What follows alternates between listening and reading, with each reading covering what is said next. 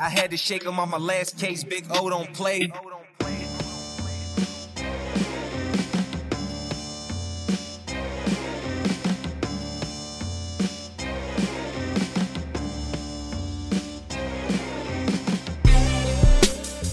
All right, guys, welcome back to another episode of the Musky Hunks podcast. I'm one of your four hosts this evening, Ryan Reed, fresh off a bender in Texas. Yeah, a sweatshop bender. Sweaty bender. Very sweaty bender in Texas. And Did you get any shirtless pics when you were sweaty down balls? I can't say that I did. I probably missed the opportunity to get the shirtless Ryan Reed pick. No shirtless alligator gore pics. No, nothing like that. Bummer. But I will say I missed you guys, and I am happy to be home. Aw, So, how nice. I That's missed a good episode last week. Can't wait to get that one out there for the peeps. But I'm excited for tonight. We have a what I would consider another superstar guest on tonight. I think we're excited about this. But first, before we get into that, who do we have on the phone? We're going to start with the one and only Mr. Owen Seaman, and of course, Big O's Bucktails. Good evening, gentlemen. Hello. What's Gimpy. up, Owen? Finally got final confirmation, saw the specialist about my hand today, and it is definitely a fracture, but I do not need surgery. And I actually am in they gave me this this cast that they heated up. It's crazy. You know that the BOA system of tightening snowboard boots and stuff. So they gave me this soft cast, but they heated it up in this infrared heater and held it against my arm and tightened it. So it basically molded right to my arm. And it's so I can take it off the shower, but then when I put it back on and I tighten it with the BOA, it cinches down on my and honestly, I think I could probably cast next week, with this. So You could skateboard again. That looks like something like a Marvel villain would be wearing or something. it is.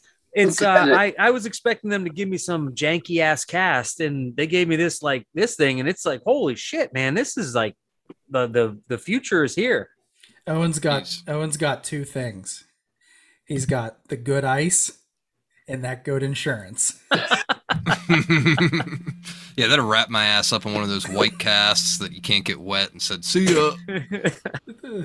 That's great. Well, it sucks that you had a skateboarding accident, Mr. Owen Hawk, but I'm glad you're doing better. Hey, you know what? Dad duties, call for. Sometimes you have to go above and beyond, and you pay for it.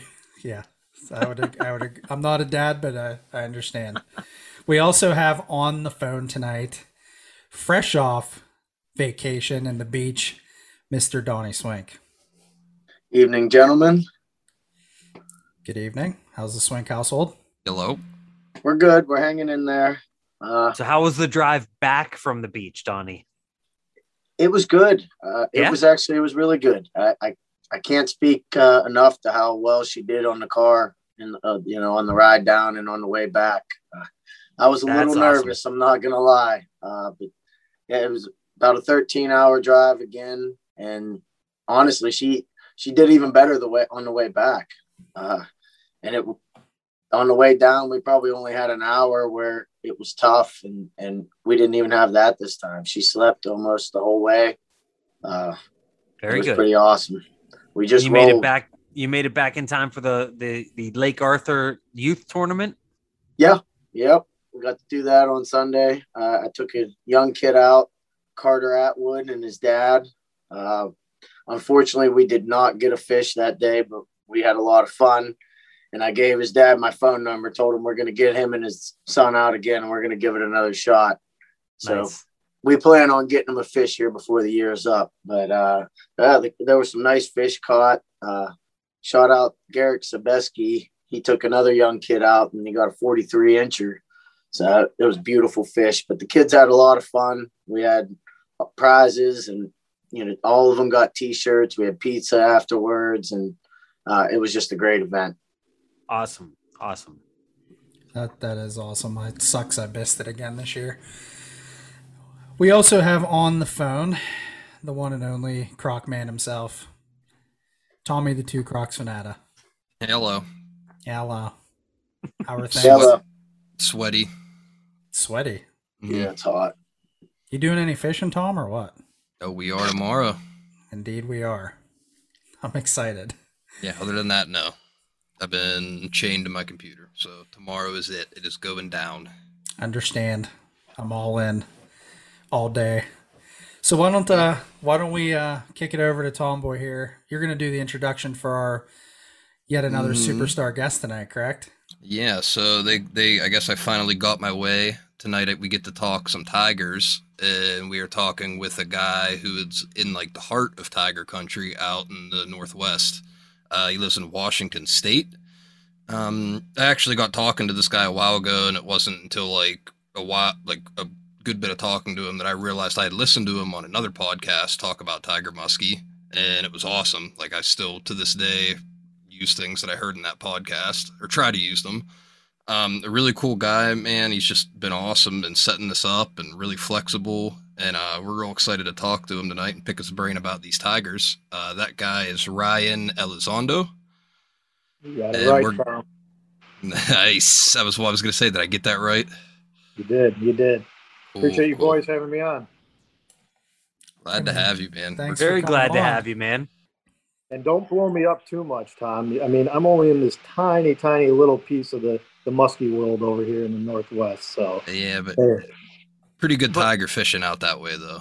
Oh, I'm really interested to kind of learn about it because I mean I see the pictures, but I don't know the first thing about tiger muskie fishing out west. So first and foremost, really, Ryan, tell us a little bit about yourself. Like you don't fish for traditional muskies, so to speak. Like what do you do? So I've been all over the place for quite a number of years before I ended up out here. Grew up outside of Chicago, fishing with friends up in northern Wisconsin. We'd go to southern Illinois, go down to Kentucky, fish Cave Run, Indiana. So we kind of went all over the place. Traditionally, never really targeted tigers until I got out here. But you did target muskies? Like you were a muskie guy before going out there? Absolutely, yeah. Okay. I started off when I was about 18. Senior year of high school is when I got into it. Caught my first one, and then we're 18 years already down the road. So, but yeah, learned a bunch of different tactics, fishing several different types of bodies of water. I mean, you go from gin clear stuff to Cave Run, where you're fishing parking lots and garbage dumps and whatever else floats in that darn system down there. So it's been a challenge, and definitely seeing what these fish out here will eat. So when you got started, your first muskie, was it right there in Illinois? Yeah, it was a small little lake called Lake Shabana. I think it was like a 37, my first muskie on a bucktail. Blame my buddy Kevin for getting me into this damn sport, and now that's where all my money goes. Mhm. Join the club. You're telling us. You still have money left. Yeah, maybe. What's money? I don't even know what that is anymore. You I got sign on the gift dotted line. certificates. You mean I can't pay for things with these baits? No, I mean maybe on the flea. So starting, so you get a first muskie at 37 inches or so. Like, where do you go from there? Like, do you get right into it, or is it casual, or what happens? It took about a year for me to get my first one. So I mean, just like it is today, you got to put in your time, you got to grind, and it's going to happen. After that, with that buddy, meeting some other fishermen and everything that like to fish for muskie, we explored. From there, kind of did a trip with his family up to Lake in the Woods. Finally experienced that for the first time, and then meeting other guys going to like southern Wisconsin, fishing the Madison chain and things like that. Stuff a little bit closer, and then venturing off to southern Illinois. There's a lake called Lake Kincaid. I don't know if you guys are familiar with it. No. And then going to Cave Run. So those are the two of the lakes. I mean, we do weekend trips, drive 6+ hours on a Friday right after work. Sometimes we drive straight to the water, get on the water, fish all day, and then do the same thing the the Sunday and then drive straight back. We were from Illinois. Yeah, from Illinois. Yeah, so we would travel, and we wouldn't get home until like 2 a.m. on Monday morning, and then go back to work, and then do it again the next weekend. So it was pretty wild. Now, how often would you go north to Canada as opposed to like south to Cave Run? We go north usually once a year. Now the trip that happens with a bunch of my friends is they go to Eagle Lake up in Ontario. Yeah. And we do that usually once a year, but obviously COVID, that's really screwed that up. But those guys are going again this year. And unfortunately, with everything, can't go this year, but hopefully next year I'll be able to go with those guys again. But Eagle Lake is definitely the place we go to pretty much frequently. Yeah, that's definitely 100% on my bucket list to make it out to Eagle Lake. It's beautiful. I'm with you on that one, Owen. Well, we will make that happen, Donnie. I'm convinced. There's Eagle Lake and Lac Seul up there are like my two that I really want to get to. I mean, obviously there's a ton of others, but I want to make the effort to get up there. Yeah, it's a heck of a good time, and definitely teaches you different strategies on how to target fish back at your home waters as well. I mean, everybody goes up there, gin clear water, but those fish follow, and a lot of those eats are on the figure eight, and definitely tuning in your figure eight game when you get home is something really good. Now, how do you go from that to where you are out in Washington, chasing tigers in, again, gin clear water, right? Yeah, fairly clear. You can usually see about 10 to 15 feet. So, I mean, it's clear. On my home water, Lake Tapps. How I ended up out here, my sister's been out here for quite some time. Fortunately, I lost my mother when I was 21. And I don't know, fishing was kind of the thing that really kept my head on straight. I mean, after losing your mother, you can kind of go down a rabbit hole. All the bad shit happens. I'm sure. So that was my way of kind of getting away from it all as well. We go on these weekend trips and do that. My sister was still out here. She ended up moving back to Illinois, and then they came back out here. And then I finally said, you know what, it's time to see my nephews. Let's go and try this. Knew there was tigers out here. I made a couple trips to visit my sister before I moved here, and caught my first tiger on Lake Tapps, double showgirl, bright pink. Never caught a fish on it ever again. No kidding. Isn't that the way it always goes? Oh yeah. I never throw pink. I think that's probably an underrated color. I think I've caught fish on pink. I've caught fish on a number of pink baits, and I like it. I think it shows up nice in the water, especially clear water. I mean, obviously, I think that goes for any of the brighter colors. The clearer waters, you're gonna see those better. But I don't know, pink is underrated.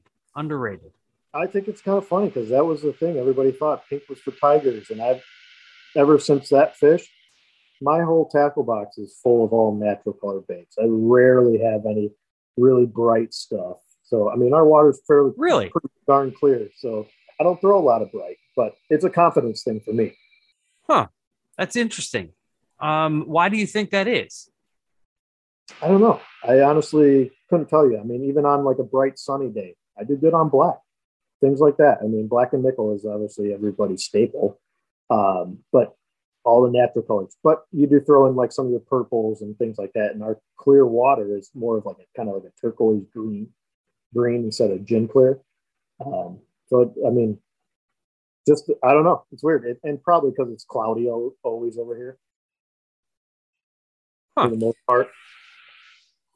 That is interesting. I'd never really thought about that. I mean, you would, I guess in my mind, I always think that, clear water, you want to throw brighter colors. But I mean, then again, if you're throwing black and nickel, kind of that nickel always, is the bright flash in clear water that can make a big difference. I mean, do you throw a lot of bucktails, or, what are you normally fishing with? I throw a lot of rubber, to be honest.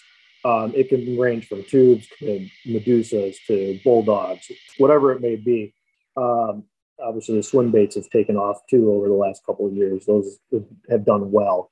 And bucktails, yeah, certain times of year. Usually July is when we really see it, where a bucktail bite will kind of turn on once that water gets closer to 70 degrees. And they're eating bigger blades as well, double 8s to double 10s, and they're eating them. I know there's kind of a lot of people say downsizing for these fish, but I mean, I've caught a 30-incher on a pounder out here. I mean, that blew my mind when he was telling me this stuff. Yeah, I hear that all the time too. Here, downsize, like for the tigers.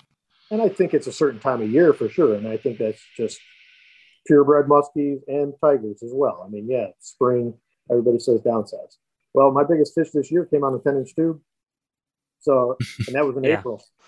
And so you have an open season like we do here. You're because it's all stocking, right? Correct. Yeah, 100% stocking here. They started here in 1988. My home water was stocked first in 2000. So, yeah, we actually, my girlfriend and I, Lynn, we helped with the stocking with the WDFW just a few weeks back.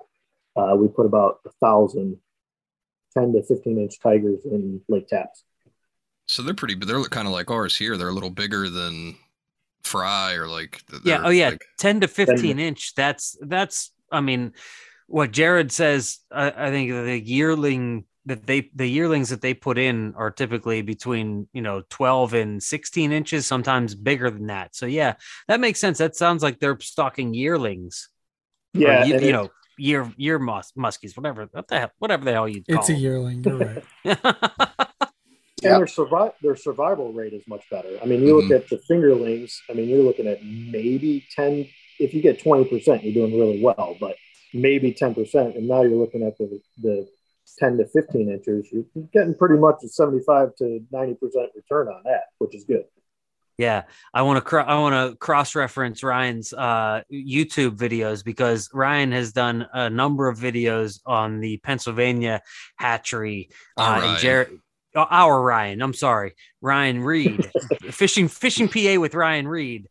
He's done a number of videos with Jared Sayers from the Pennsylvania hatchery, and it is just absolute. The entire process of how muskies get stocked is just amazing. And Pennsylvania has a very active program, both with purebred and also with hybrids.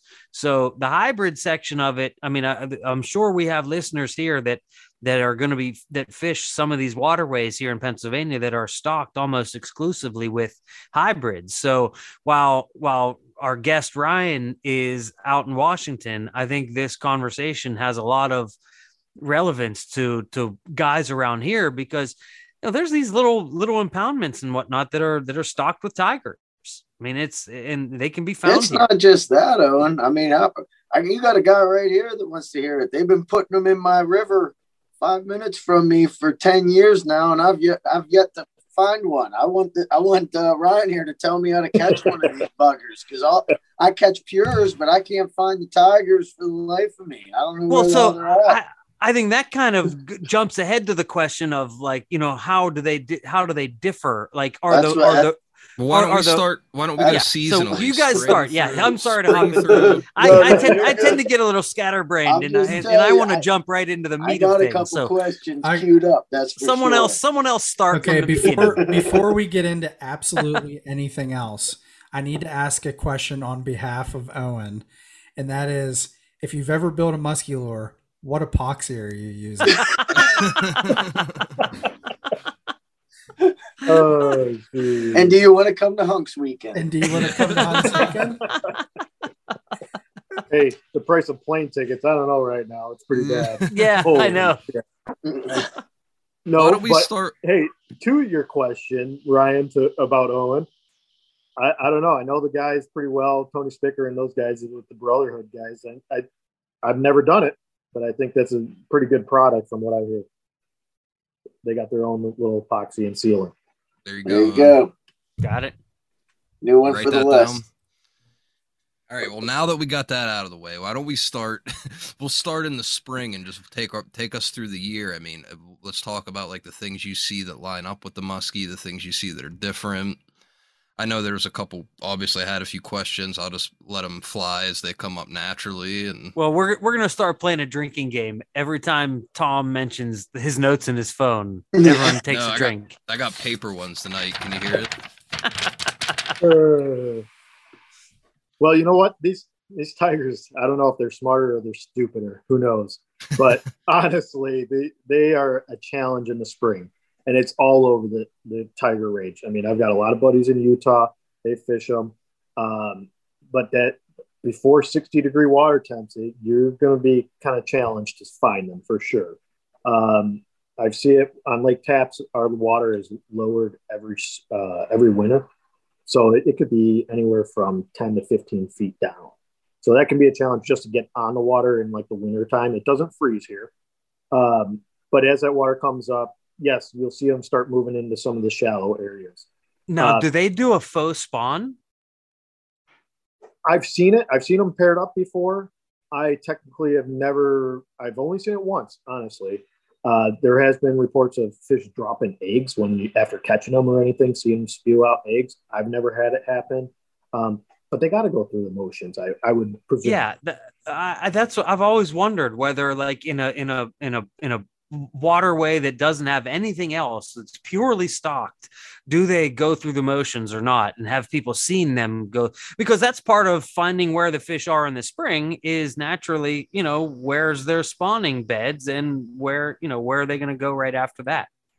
Yeah, and I think with that water level down too as well, they're so used to being out in that deeper water over the years. And they're just that fluctuation every year. Every year it's up and down, up and down. I think those fish feel more comfortable in that deeper water, to be honest. Fishing a lot of that deeper breaks too, coming in the spring. But obviously that first emerging weeds, those will hold bait fish, and then kind of those muskie will sneak up there as well. That bigger one I caught in April this year, that was just right up on a flat, a real big point that comes out, but 8 feet of water just sitting up on the flat, sunning itself. That was it. So tell us a little bit about the water that you are fishing. Like what, as opposed to if you fished Illinois, you fish shield lakes. What is the water like? Are you fishing like kind of like a basin, or what's it look like? It's a reservoir.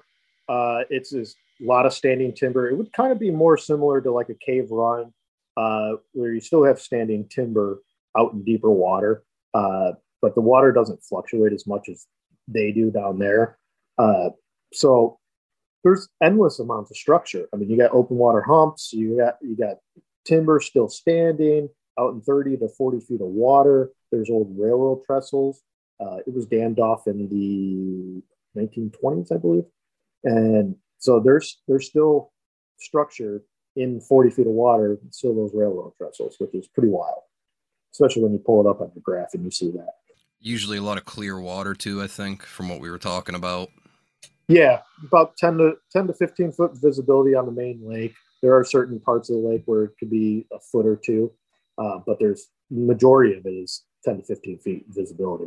Which I told him is kind of bizarre because that sounds a lot like our Tiger Lake here. Well, I mean, I can't speak for everybody in PA, but the one we have close to home, that sounds exactly like ours. Well, and Tom, we've talked about that too, is the other two lakes on this side of the state are even clearer than Lake Tapps. And those are the super deep ones. You got 100, 150, 200 foot holes in those lakes as well. And yeah, you can see those fish from a mile away, you would think, but they are camouflaged better than you would think on those. How do you, what lake is it that you fish? Like Tapps? Yeah, Lake Tapps. And that's how big is it? 2,700 acres to 2,900 acres, depending on the water level. Okay. So it's a fairly decent sized lake. Yeah. That's about how big the other two lakes on this side of the state. There's a total of 7 lakes in Washington that are stocked consistently. There's a few smaller ones that are on the east side of the state where it's a little hotter. It's more like a desert over there, but it does freeze in the wintertime. So there's a lot shorter growing period for those fish over there. And absolutely no pure musky. Like if you guys want to chase musky, you're chasing tigers. You don't have a choice, right? Yep, absolutely. There's no pures at all. Yeah. Well, that makes sense why you guys are so tiger obsessed and good at it then. Yeah, I wouldn't say there's not that many of us, honestly. Really? There's probably a good 2 to 3 dozen people that consistently target these fish too. There's not a lot of education. I'm moving to Washington then. Hey. That sounds like a boat ramp on a Wednesday around here. Oh, well, you got to deal with the pleasure boaters on Lake Tapps. Okay. We have a lot That's of that. always fun. Wakeboarders and all that.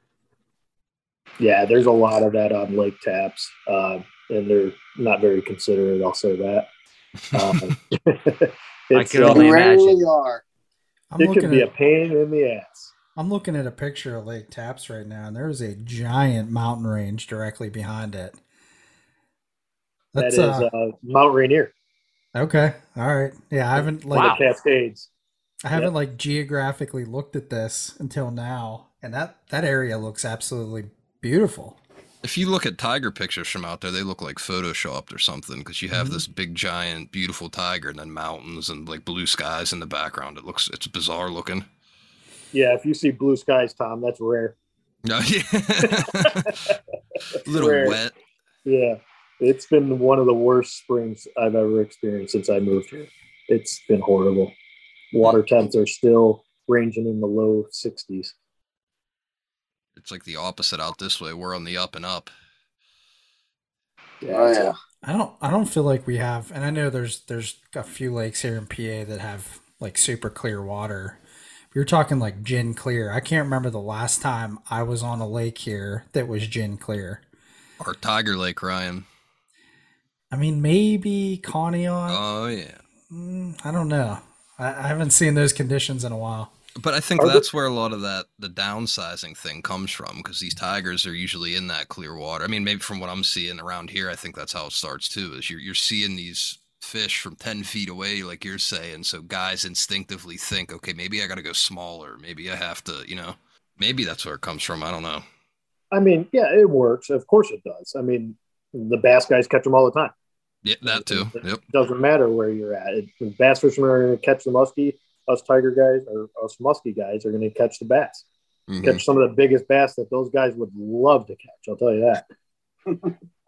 Yep. Very true.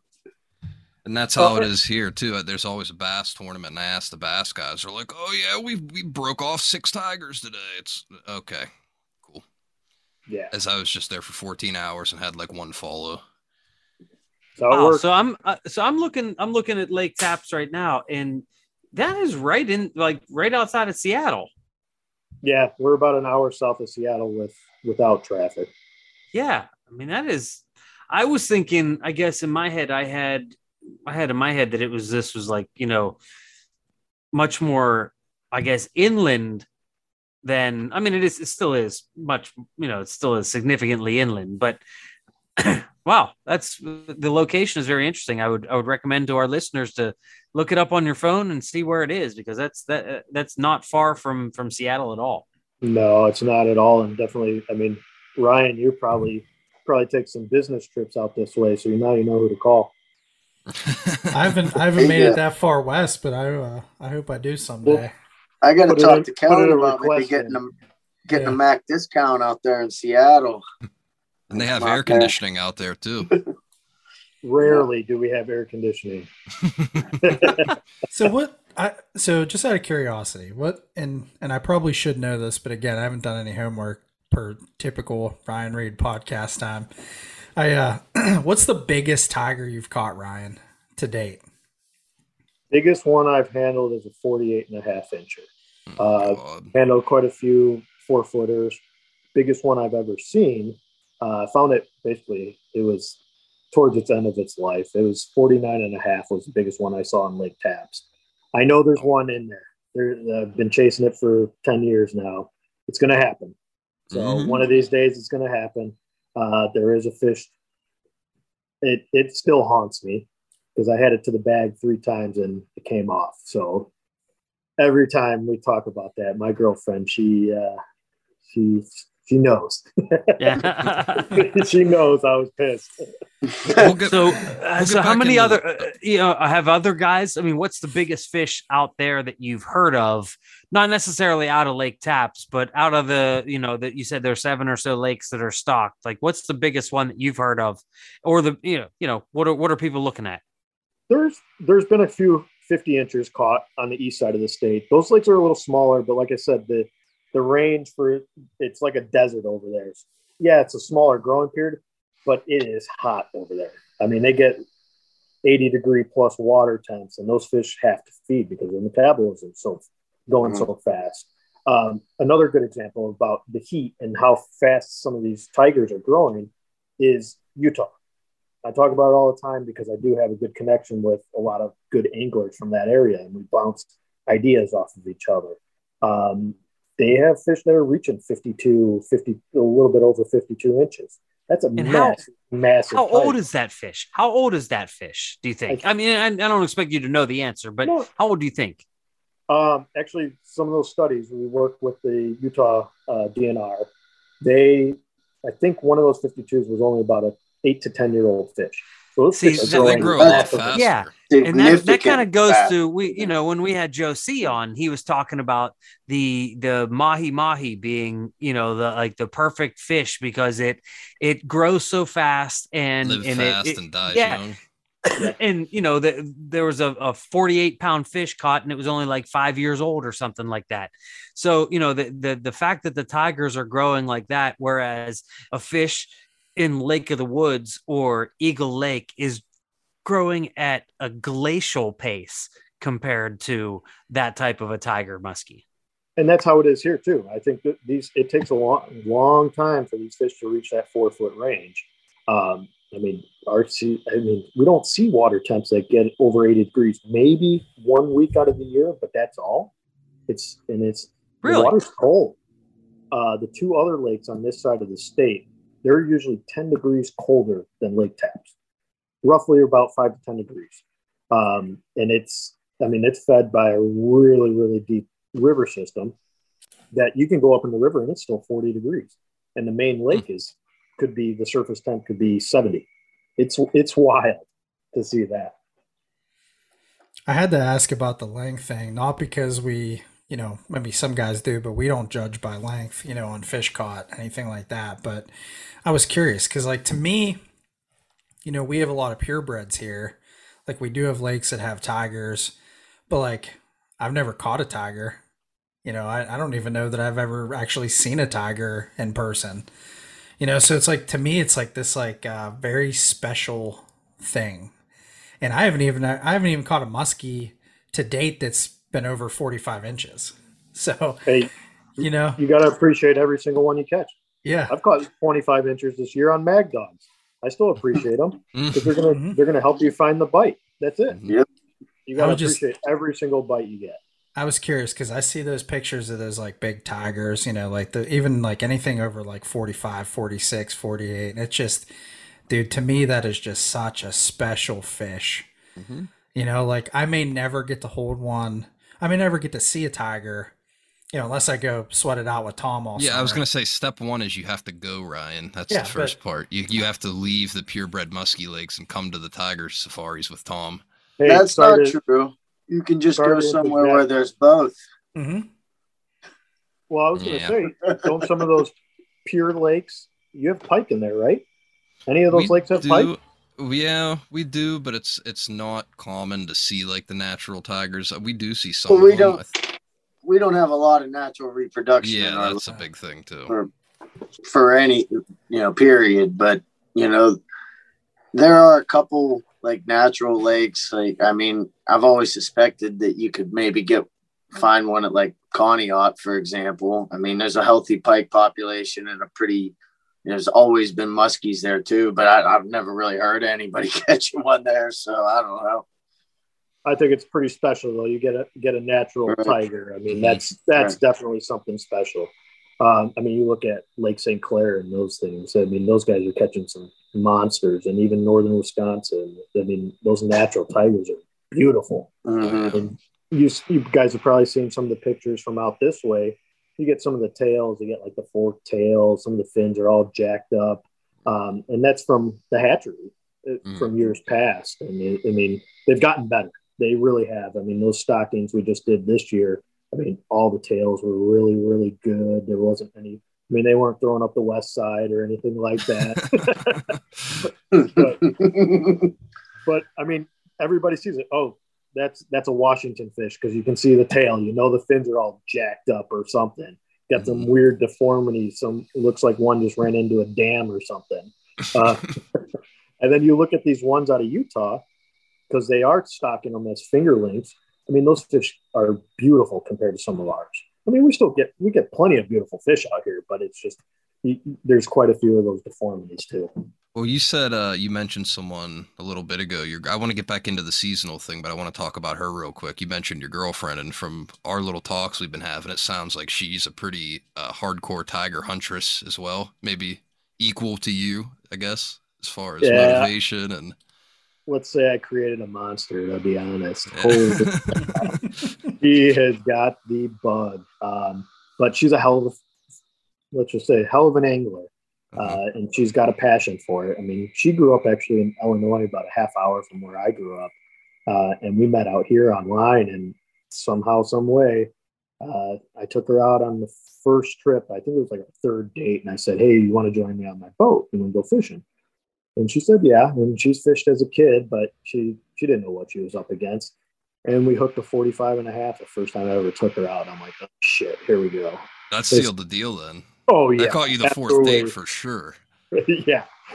So that was crazy. And now she's an animal. Anytime she's over here at least 3 days a week, and weekends, every other weekend. And any opportunity we get, she wants to go. And she drives real hard to find that bite. I put her up in the front of the boat, and I have confidence that, hey, if she's going to move one, she's going to connect with it. So she's done really well. Even we haven't gone into trolling or anything, but like trolling, I remember listening to you guys' last podcast and talking about, hey, there's the question: is it a catch or not? Mm-hmm. No, you're putting in the work. And that's what I always do. I mean, she's there, she's setting lines, she's cleaning weeds, she's doing all that too. Yeah, I'm driving the boat. She takes care of her rods on her side. I take care of my rods on my side. So it's a team effort for sure. How many lines can you guys run per person out there? We can run 2 lines on Lake Taps. It's called a 2-rod endorsement. Only certain lakes throughout the state, even for like trout fishing or anything. Is that like 2 per boat or 2 per person? Per person. Oh, okay. Yeah, but there are other lakes that you can still use only 1 line per person. Like one of the lakes called Lake Mayfield, that's one lake that you can only use 1 per person no matter what. But Taps you can use 2. It says it's not per boat. So if I have other people in the boat, we can run up to whatever many rods we can, as long as everybody has a 2-pole endorsement. Huh. That's interesting. So what's your guys' regulation there? Here in PA, we're 3. allowed to run 3 per person. You lucky bastards! But in Ontario, where we go, where I go in the fall, you can only run 1 per person. Yep. So it's that's really limiting. It almost it really limits the mathematical advantages of trolling, which is putting multiple lines out there. If you can only run 1 line per person, you're not really covering that much more ground, Yeah. I think that's why, the like Minnesota and I think Wisconsin's still that way for the most part too. And those diehard kind of old school musky states that are still 1-rod states are all predominantly casters, and they still all kind of snub the nose at the trollers a little bit, But yeah. I think that all comes from, if you're only allowed to use 1 rod, I'd probably cast 2 all the time, but not me, most baby. of the time anyway. I'm putting on a legend plow and I'm going full speed, 5 miles an hour. Well, let's bring it back in and get back into the seasonal thing, because where we leave off, we left off on spring, I think.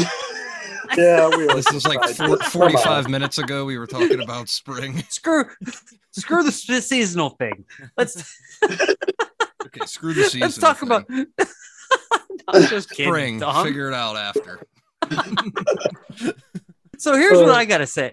Well, let's say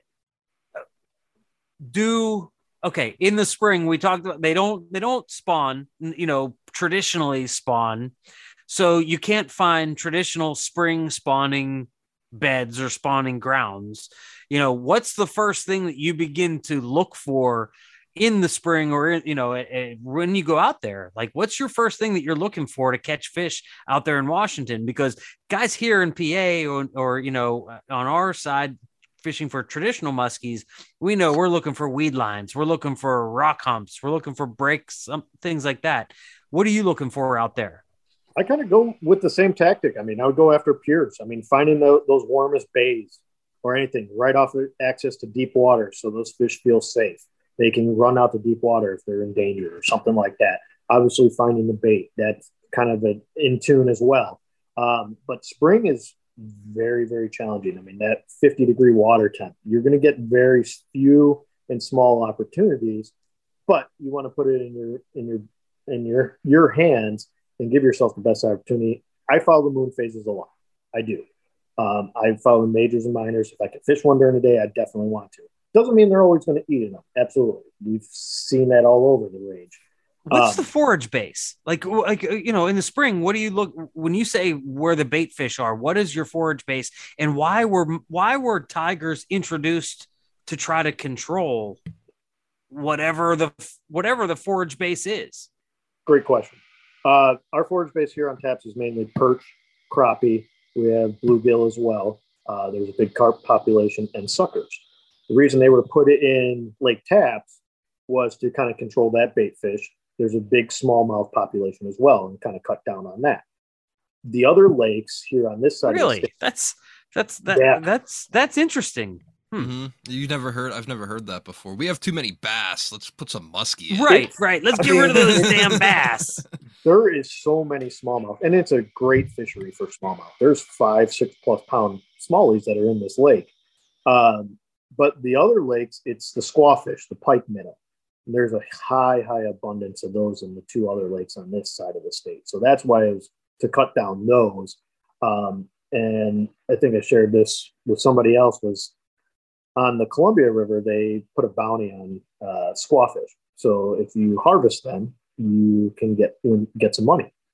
So they give you a certain dollar amount per fish just to take those fish out of the system. Huh. Okay, that kind of goes to what we were talking about in the Joe C episode, where the snakeheads, like, they can't force you to kill something, but they can give you a financial incentive to kill it. Hunter. Yeah. Hey, capitalism at its best. Only the strong survive. That's right. But even those squawfish, I mean, they get up to like 23 to 25 inches. They'll eat musky baits. It's squawfish. I mean, if you look at it, it kind of what is a squawfish? It's a pike minnow, but if you look at it, it's got like a sucker kind of mouth. But yeah, they'll eat musky baits. It's wild. It's really wild. Well, I mean, moving ahead, we're going from, you said spring, you're not really finding them anywhere specific, whatever. Is that water's heating up? I mean, I know like what we do for muskie. What do you start thinking of for the tigers? Are you starting to think like deeper water? Are you following the bait? Like what's going on in Ryan's boat? Kind of looking, obviously I cover a lot of water, trying to find those first emerging weeds, even if it's a foot off the bottom, it's going to hold. Which, like you said, it blew my. I don't want to cut you off already, but trolling and stuff, like out this way, man, I don't ever hear success trolling for tigers. Maybe those guys just don't talk about it, but I never hear people trolling up tigers at our lakes. So when you told me you were trolling them up 4 or 5 miles an hour, I was like, what? Don't say that. I'll beep that. But I've watched YouTube videos of people trolling tigers up like at the Kinzu. Mm-hmm. Yeah, which is a giant impoundment here. Yeah. I mean, moving on from the spring, like I said, covering that water and finding those first emerging weeds. I mean, anywhere you go, you find a foot of weeds off the bottom growing in what could be 8 to 10 feet, whatever it is. It's going to hold bait fish, and the tigers are going to follow them right up as well. Usually about that 60-degree water temp is really those fish start kind of moving up tighter to the structure, into the cover. So we'll start seeing them. I think just the other week, got on a bite. There's a weed edge that just started forming, and trolling it, nothing on the deeper side, going up and casting it, getting up into the cover a little bit more and bringing it down. That break was triggering fish. You get 3 bites in 30 minutes. I feel like the tiger bite is a little bit smaller windows. I mean, a lot more smaller windows. So I guess, the typical shtick is that tiger muskies are much more aggressive than your, purebred muskies. I mean, I don't necessarily think I've heard that from anybody that actually fishes for tiger muskies. Yeah, I mean, they're still ferocious. I mean, we're all chasing it just for that initial strike is like right. the biggest thing. I think at times when they're hungry, they're going to eat anything, honestly. Kind of going into that, the figure 8 has been something that everybody seems to shy away on tigers, that they got that pike in them. They're boat shy. It's not the case. It really isn't. Even in that clear water. I mean, you think about, going back when we're talking about Eagle and Lake of the Woods and all those bodies of water are, majority of it is crystal clear. And those fish will follow all day long. 75% of those fish those guys catch is all on the figure 8. I think it's all about how you go into your 8, honestly. I think instead of slowing down, you're speeding up. My thing is, it doesn't matter what style of bait it is. Those last 20 to 25 feet of your retrieve is speeding it up and firing that fish up just before it's going to eat, just before it goes into the 8, or it's going to be triggered ready to eat as soon as you go into that 8. Right. We've talked about how kind of as a beginner, it can be really counterintuitive. When you first see that muskie, your first reaction is kind of, I'm going to stop that bait because then the fish is going to eat it. But, obviously, the more all of us fish for muskies, you begin to realize that just turns them off. Mm-hmm. That is the quickest way to get a muskie to stop is to stop your bait. Somehow you speed it up. So it's interesting to hear that the tigers out west, still have that same type of, I guess, mentality. Absolutely. I think over a year span, a season span, I would say probably 20 to 30% of the fish come on the 8. Really? We get quite a bit. Wow. And that's something like I've told my girlfriend Lynn and her up in the front of the boat. Obviously, first bait through, you're going to be contacting those fish right away. If you're not up on that game, you're going to lose some opportunities. And she's seen it, and she's had some fish that she is just they're hot, they're going to eat, and just learning, hey, keep that fish engaged right into that 8, and they're going to eat. Right. And that's really interesting. That's another Clearwater thing, I think, how guys, because I hear that all the time around here too. Guys say at our local lake, they're not going to eat at the 8. You're wasting your time, figure 8 and just cast again. And I think that's another Clearwater thing. It gets in your head, they're seeing me, they're seeing the boat, and I think that's another myth maybe. Well, let's go back to what Ryan just said, and it has a lot to do with how you are bringing your retrieve in. Oh yeah, if you're bringing your retrieve in, and you're of it, though, why people but if you're bringing your rumor. retrieve in and you're bringing it directly to the boat, yes, that fish is looking directly up at you. But if you're bringing it in at the right angle and you're watching the fish, I think a good angler, as you learn how to do this, Donnie, I can see you raising your hand. Well, now I got 2, but. Go for it. I thought he was raising his hand because you said good angler. Here's what I'm going to say. I think those rumors start a lot of times because people want to blame everything but themselves for when a fish doesn't eat the bait. That's why it's not my fault. The water's too clear. They won't eat it here. Stupid stuff like that. But no, my question was going to be when, as we were talking about the casting fish and the trolling fish, I'm curious what your percentage from trolling to casting, what would you say? Are you catching more trolling or are you catching more casting, or how's that shake out? Is it seasonal? I'm sure there's some seasonality to it, but. You're absolutely right. There is some seasonality to it as well. I would say probably 60-40, 60% casting, 40% trolling. But I mean, I could catch a fish. I mean, if you stuck with it, you can catch a fish trolling all year round. You can catch a fish casting all year round. But which fish are you trying to target? There are certain times of the year, dead of summer, hotter than hell. You go up in the weeds, you're not going to find a big fish. You got to go out to the deep and kind of on the edges and find those bigger fish. And I think that's one of the things kind of learning. I had a buddy up last year from Colorado, and him and his daughter was fishing. They were catching 5 and 6 fish days. They were having great success. And he said, I can't find any big ones. And it said, they're not in the weeds. They're not tight. I think those bigger fish aren't comfortable there with all the boat traffic and everything in the heat of the summer. Come out that weekend after I get off work, and they took a day break and fished dead of summer, clear bluebird skies. Okay, had like a moon overhead. I don't know why it's always pretty good in the summer when it's so hot, but going out to those deeper basins, fishing the river channel, things like that, and catching those fish that are mid to upper 40 inches out in that water. I think they like to suspend out there and chase the bait versus being up in that shit, basically, with all the wakeboarders. It's funny because we just had Glenn McDonald 54 Bust on, and we didn't release that episode yet, but he was telling us for the Canadian tigers, he tends to find smaller tigers where you would typically find pike, and the larger tigers where you would typically find your big musky. Like that's the big musky and the big tigers kind of align, whereas the small tigers. I would agree with that. Yeah. Yeah, I definitely agree with that. And I mean, Donnie, it's not so much fishing deeper. I don't think a lot of guys get, well, what are you doing? Why are you you're fishing? How are you catching these fish fishing so much deeper? I don't think it's not about fishing deeper. It's just stepping 1 or 2 cast lengths off the weed edge or whatever it may be. Or even on the troll, your baits are anywhere from 2 to 8 feet down. That's it. It's not like you're fishing deeper. It's just where you're positioning yourself. That's super helpful.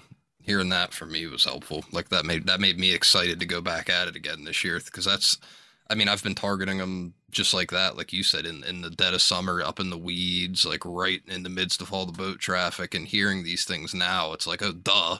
Like, why didn't I think of these things? Like, it's cool. Yeah. So, and there's times, I mean, obviously low light periods, they'll sneak up there and go those weeds and stuff like that.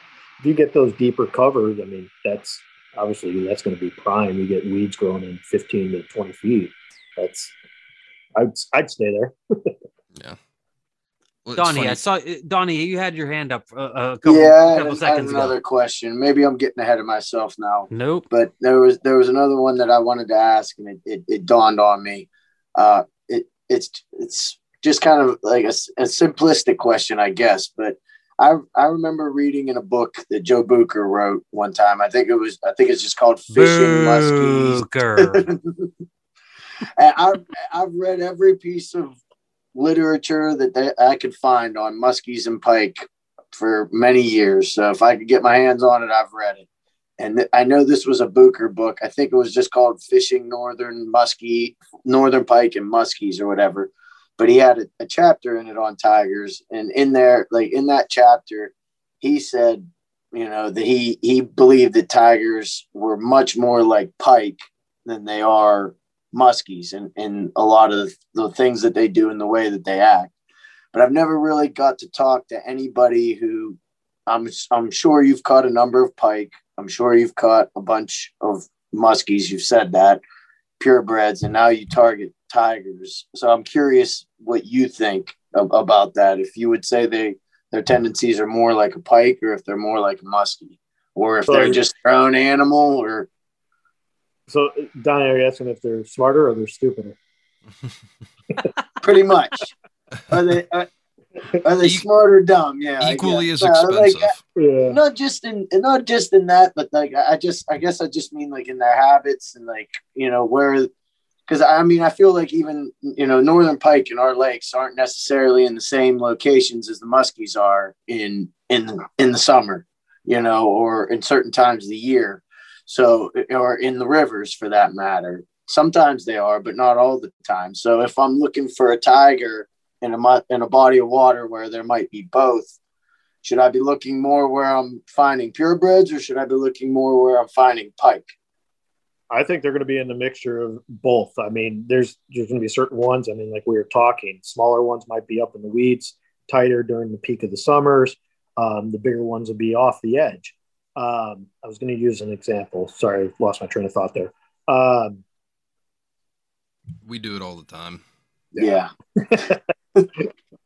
But yeah, finding them. I'm trying to think on that part. It's hard when you have 5 different questions always coming at you from 5 angles. Right. Yeah. I'm in the transportation industry, all different angles.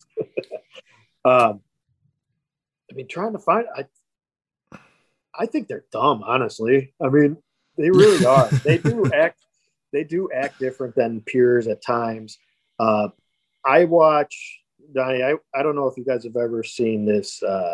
There's this pike kind of tournament they put on in Europe, and it's all across Europe. It's the shoot. No, but I'm totally fascinated right now. Yeah, I kind of want to see this now. Yeah, like I now I want to watch. It's I want to learn about this instead of like watching Wicked Tuna and shit. Fly versus jerk. That's what it is. I've heard Fly of that. versus jerk.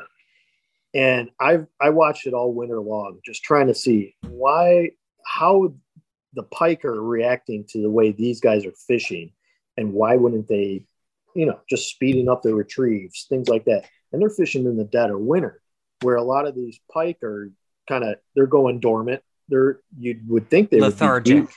Yeah, very lethargic. And you'd think they'd be going deep, but these guys are catching them up shallow. And it's very, very strange, and different tactics. Absolutely. And I think you can apply pike tactics and musky tactics to catch these fish. Go ahead. Hey guys, we've always said Muskie Hunks International. Hunks International is going to be like 2025. We're going to go to Italy. It's 5-year or we're plan. going to go to either Italy or where else? Switzerland. Not fucking Texas, according to Ryan Reed. I'm telling you this right now. I'm not going on a pike trip before I go to Washington and catch a tiger. No. It'll be much easier for us to go to fly to Seattle and fish in Washington than it would be for us to fly to Italy. But I know Tom's fascination with these big European pike. Ryan, you were just in all the freaking heat. You could go to New Mexico and fish in that heat for tigers. Good. Do they have? Are they stocked in? I knew they were stocked in Colorado. I knew they were stocked in Utah. There is that New far Mexico. south. Yeah, New Mexico has them. Idaho, Montana. They're pretty much everywhere now. It's pretty wild. See, that blows. Idaho and Montana are both north. When I'm thinking of,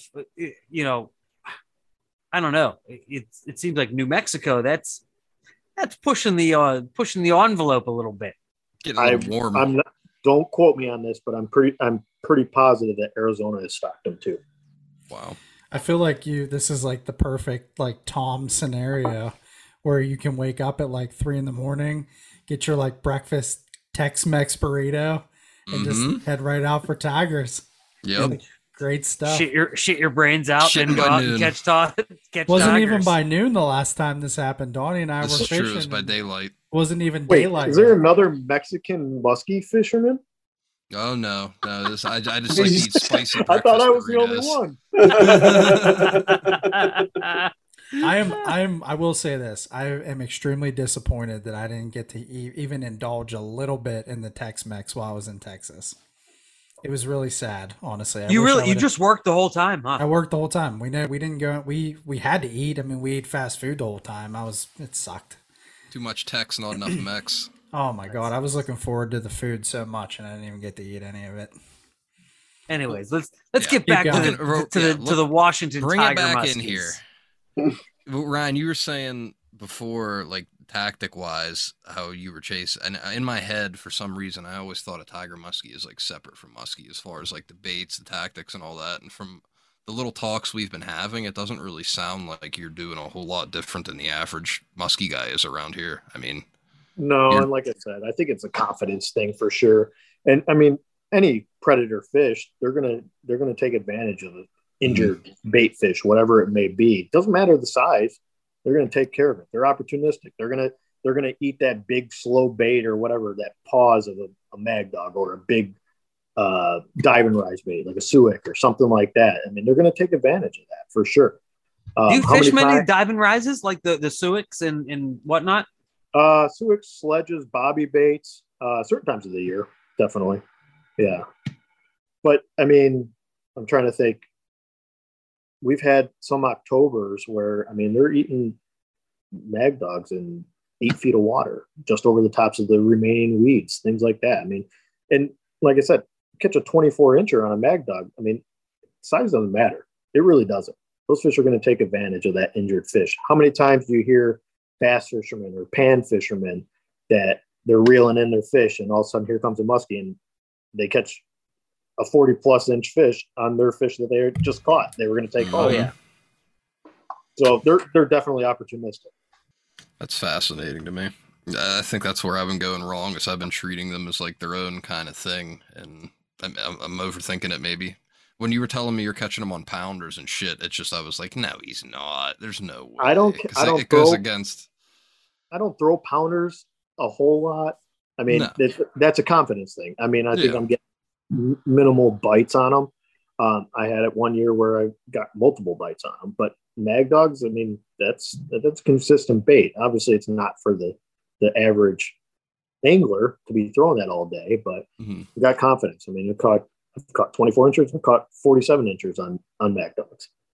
It does it. Yeah. It's just, hey, but yes, you're going to throw that bait with confidence, but it also has to rely on what areas you're fishing as well. So if you're trolling 40% of the time, what type of trolling baits are you running? Are you running more wooden baits? Are you running plastic baits? Because we're, over here on our side, we do a lot of these musky shows where, a lot of these baits are made by our buddies and people here locally.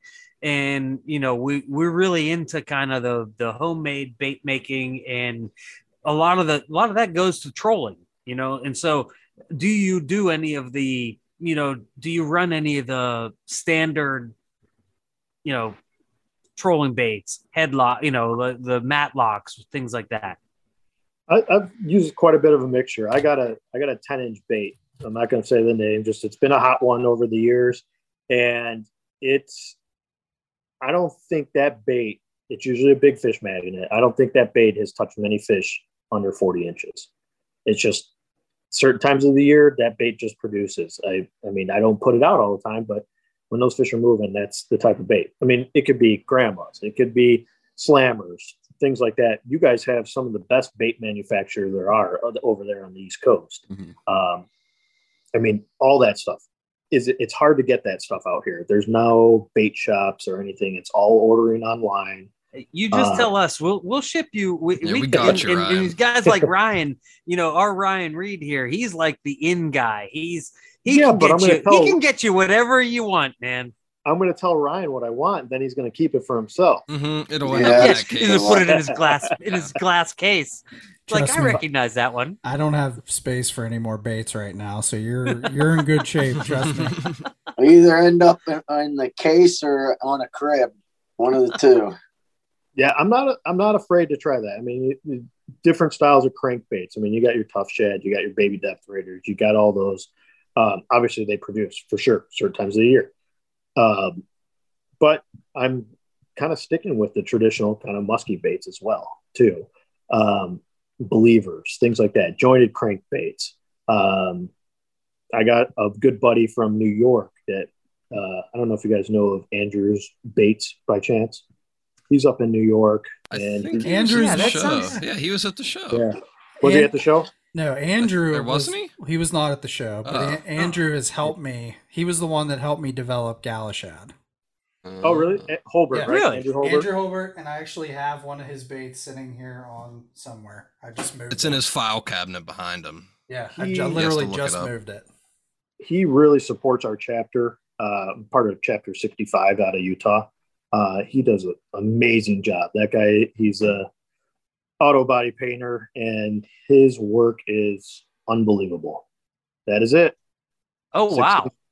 think 6-inch square lip. Okay, Ryan. So what is that? I mean, Ryan Reed, you just showed something that our listeners can't see. Right. Apparently, it's the juice for Tom. This That's is a round lip. That's a round lip. That's a 6-inch.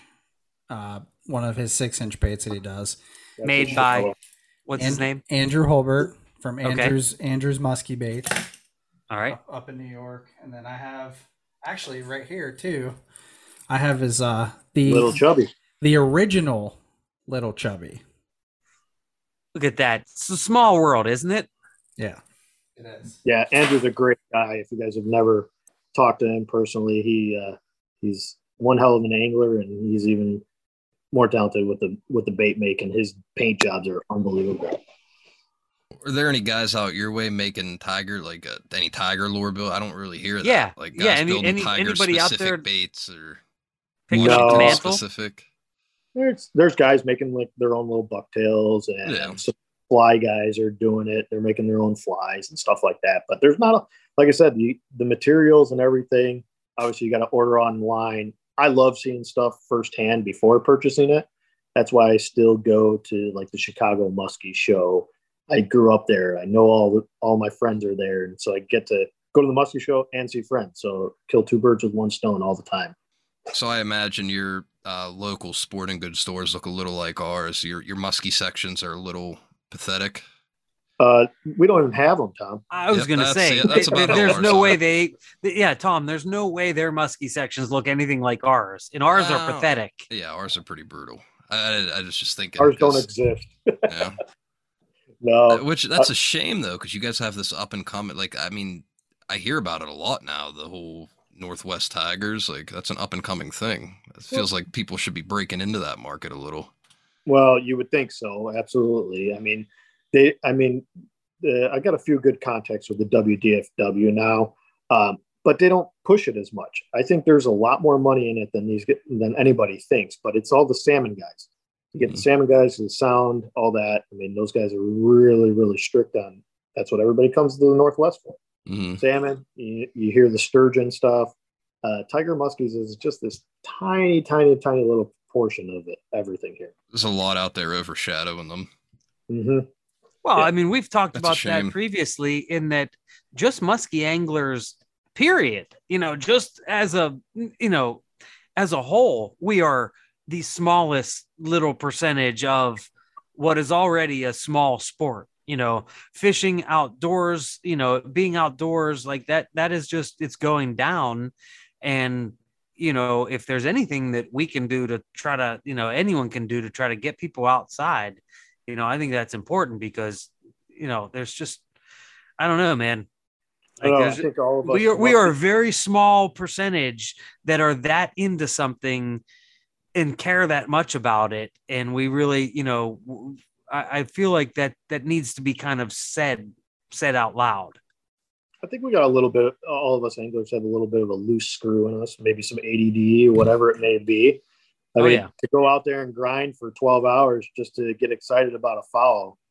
I mean, those bass guys in it, they're not going to deal with that. Oh, well, I use this example all the time. I mean, when people ask me what I do for vacation, and I say that, for the last 6 years, my vacation has been to leave my family and go to Canada for a week and fish for muskies and, literally wear myself out and, be exhausted and, pissed off because I didn't catch, as many fish, but, that's how I want to spend if I have a week, that's how I want to spend my week, even if it's frustrating, even if I'm pissed off, even if it isn't as productive as I wanted it to be, man. That's how I would prefer to be spending my entire week.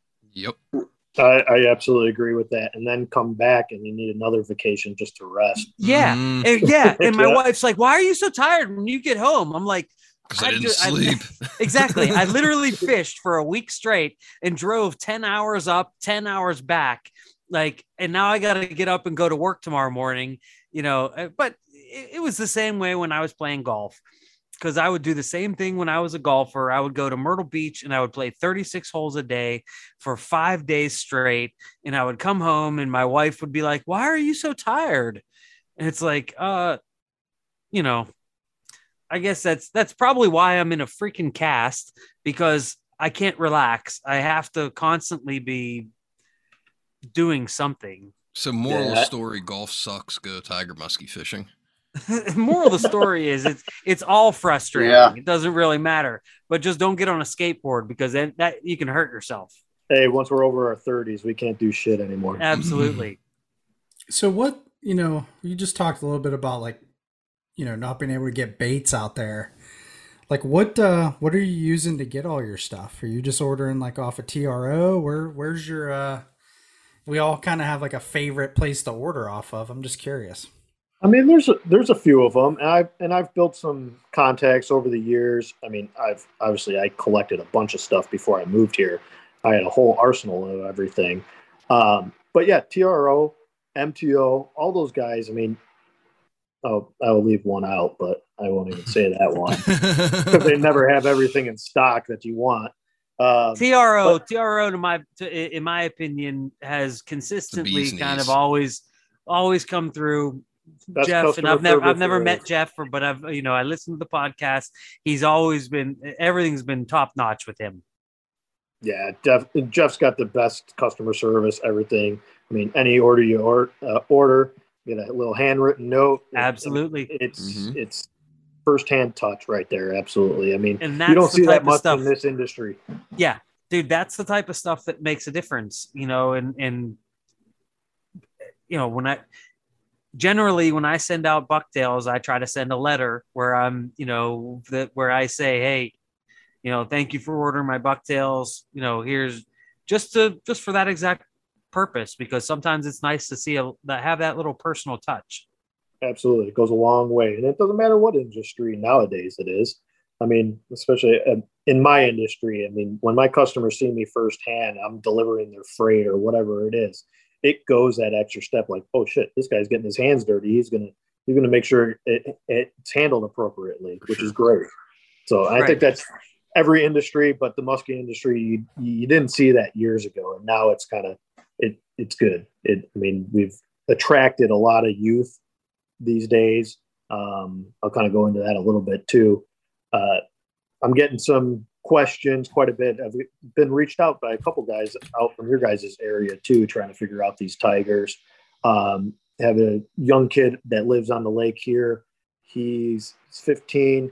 He's been a bass fisherman, and his buddy caught a muskie, and they claimed on some page that it was like 50 inches or whatever it was. And instead of calling somebody out on social media, right, send a side message. Hey, just let you know if these guys are getting interested in this, they want to learn, show them the right tools, all that. First time I ever took them out, first thing we did, I said, we're not going fishing in this first 30 minutes. We're going to sit here. I'm going to show you cutters. This is going to be your number one friend. If it gets hooked in, you get a hook in your hand, the fish, if you're attached to the fish with a hook in your hand, you're really screwed. But just making sure these kids have all the right tools. And I don't think that's preached enough out this way, out west. I don't think it's preached enough, anywhere out here. Right. Yeah, anywhere. You just see people getting, just ganged up on social media because they posted on Facebook, of all places, that they caught a muskie on a worm and bobber, and they're getting absolutely crucified because of the way they handled the fish. And it's like, you know what? If it's a guy that looks like they're really targeting muskies and they're treating a fish like that, that's a different story than some young kid that is probably in having his fly fishing vest with his push button rod and stringer, right, and that is literally having a life memory, like a memory that they will never forget, and you're going to try to shit all over it through your keyboard, because you think you know more than everyone else. That's the type of shit in musky fishing that we really discourage. And I certainly get the feeling from you, Ryan, that you are not like that. Yeah, it's the social media thing's really, it's awful. Put a hurting on this industry, and just everybody getting bashed about anything and everything. Right. But all these kids now, they have all the tools right at their fingertips. You can learn the sport 10 times faster than when we were their age. Oh, yeah. I mean, they have all the tools right there. going back to that day, I took them out, showing them the netting, whatever. And the one kid came down with his rods. He was all excited. Let's go fishing. And I'm said, okay, hold on, slow down a little bit. Let's talk about this. But anyways, we got through that portion. They were all excited. Their parents were there. Ended up taking them out. First half hour, one of the kids catches one. He catches like 39 or something. They're super stoked. That was the best opportunity. I mean, we know we're musky fishermen. We don't get those opportunities a lot, to show them cutting hooks, how to handle the fish, how to release the fish, what to do after you net the fish, and just letting it relax and settle down. And I don't think there's enough of that going on. Obviously, muskies, I'm saying more here on the West Coast, there's not enough of that. And you guys say that the knowledge there is a little bit lacking as well. But I think it's us as the anglers to do our part to make sure we're teaching the next generation. Sure. Well, just as an example, the little lake we talk about, here on the podcast a lot, that I go to, I have a little cottage on. It's a very small lake. It's stocked. It's a brood stock lake here in Pennsylvania. So muskies are not a surprise. But if you posted a picture of a muskie on the Canadota Lake Facebook page, that was like, if you posted a picture of a 32-inch muskie, you would get comments from people like, oh my God, like, I can't believe that fish is in the lake that we swim in. Oh my God. Like, I'm never letting my kids swim in that place again. It's like, are you serious? That's 6 feet long. Right. Or like, that is not even a big fish. And that's here in Western Pennsylvania, where those muskies have been here forever, literally forever. They are natural, like it's stocked now, but they are a natural fish here. I can't imagine what a person, people think out in Washington if this fish just happens upon their bait. Holy shit. The other week it was like the nastiest weather. It was like 20 to 30 mile an hour winds. Obviously trying to run the boat and that is always fun, trolling, working against, I think we were going with the wind or whatever it was. We were going against the wind, I think. And we hooked this fish kind of close to a shoreline, not very close, but the wind took us as we're fighting this fish and we're drifting in, and I'm in and out of the throttle, just trying to keep us on point. And by the time we net this fish and get settled down, got the trolling motor in, just anchoring and holding us, I'm probably like 10 feet away from these people's dock, and they see all this shit go down. And they're like, oh, look at the big fish this guy's got.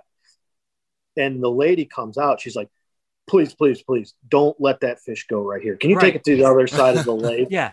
Don't put it back there. Yeah. And everybody, they don't realize that there's a regulation. Our minimum size limit here is 50 inches. And holy shit. Yeah. Wow. So, which is good. Yeah, but absolutely. Still don't understand that it's basically a catch and release fishery. I say half the homeowners don't realize how big these fish are in this lake, and that they're in the lake. Where do you think the whole lack of knowledge comes from? Because I mean, you said you have a Muskie Zinc Club. Where is it? Just a lack of popularity, or? I think it's a lack of popularity. Yeah. And obviously the sporting stores, they don't carry any of the right gear. Yeah. So you're not seeing it firsthand. They don't really know. There's a few select guys that, you guys have probably seen it on social media. There's a few lakes that have kind of blown up over here, especially with the fly fishermen.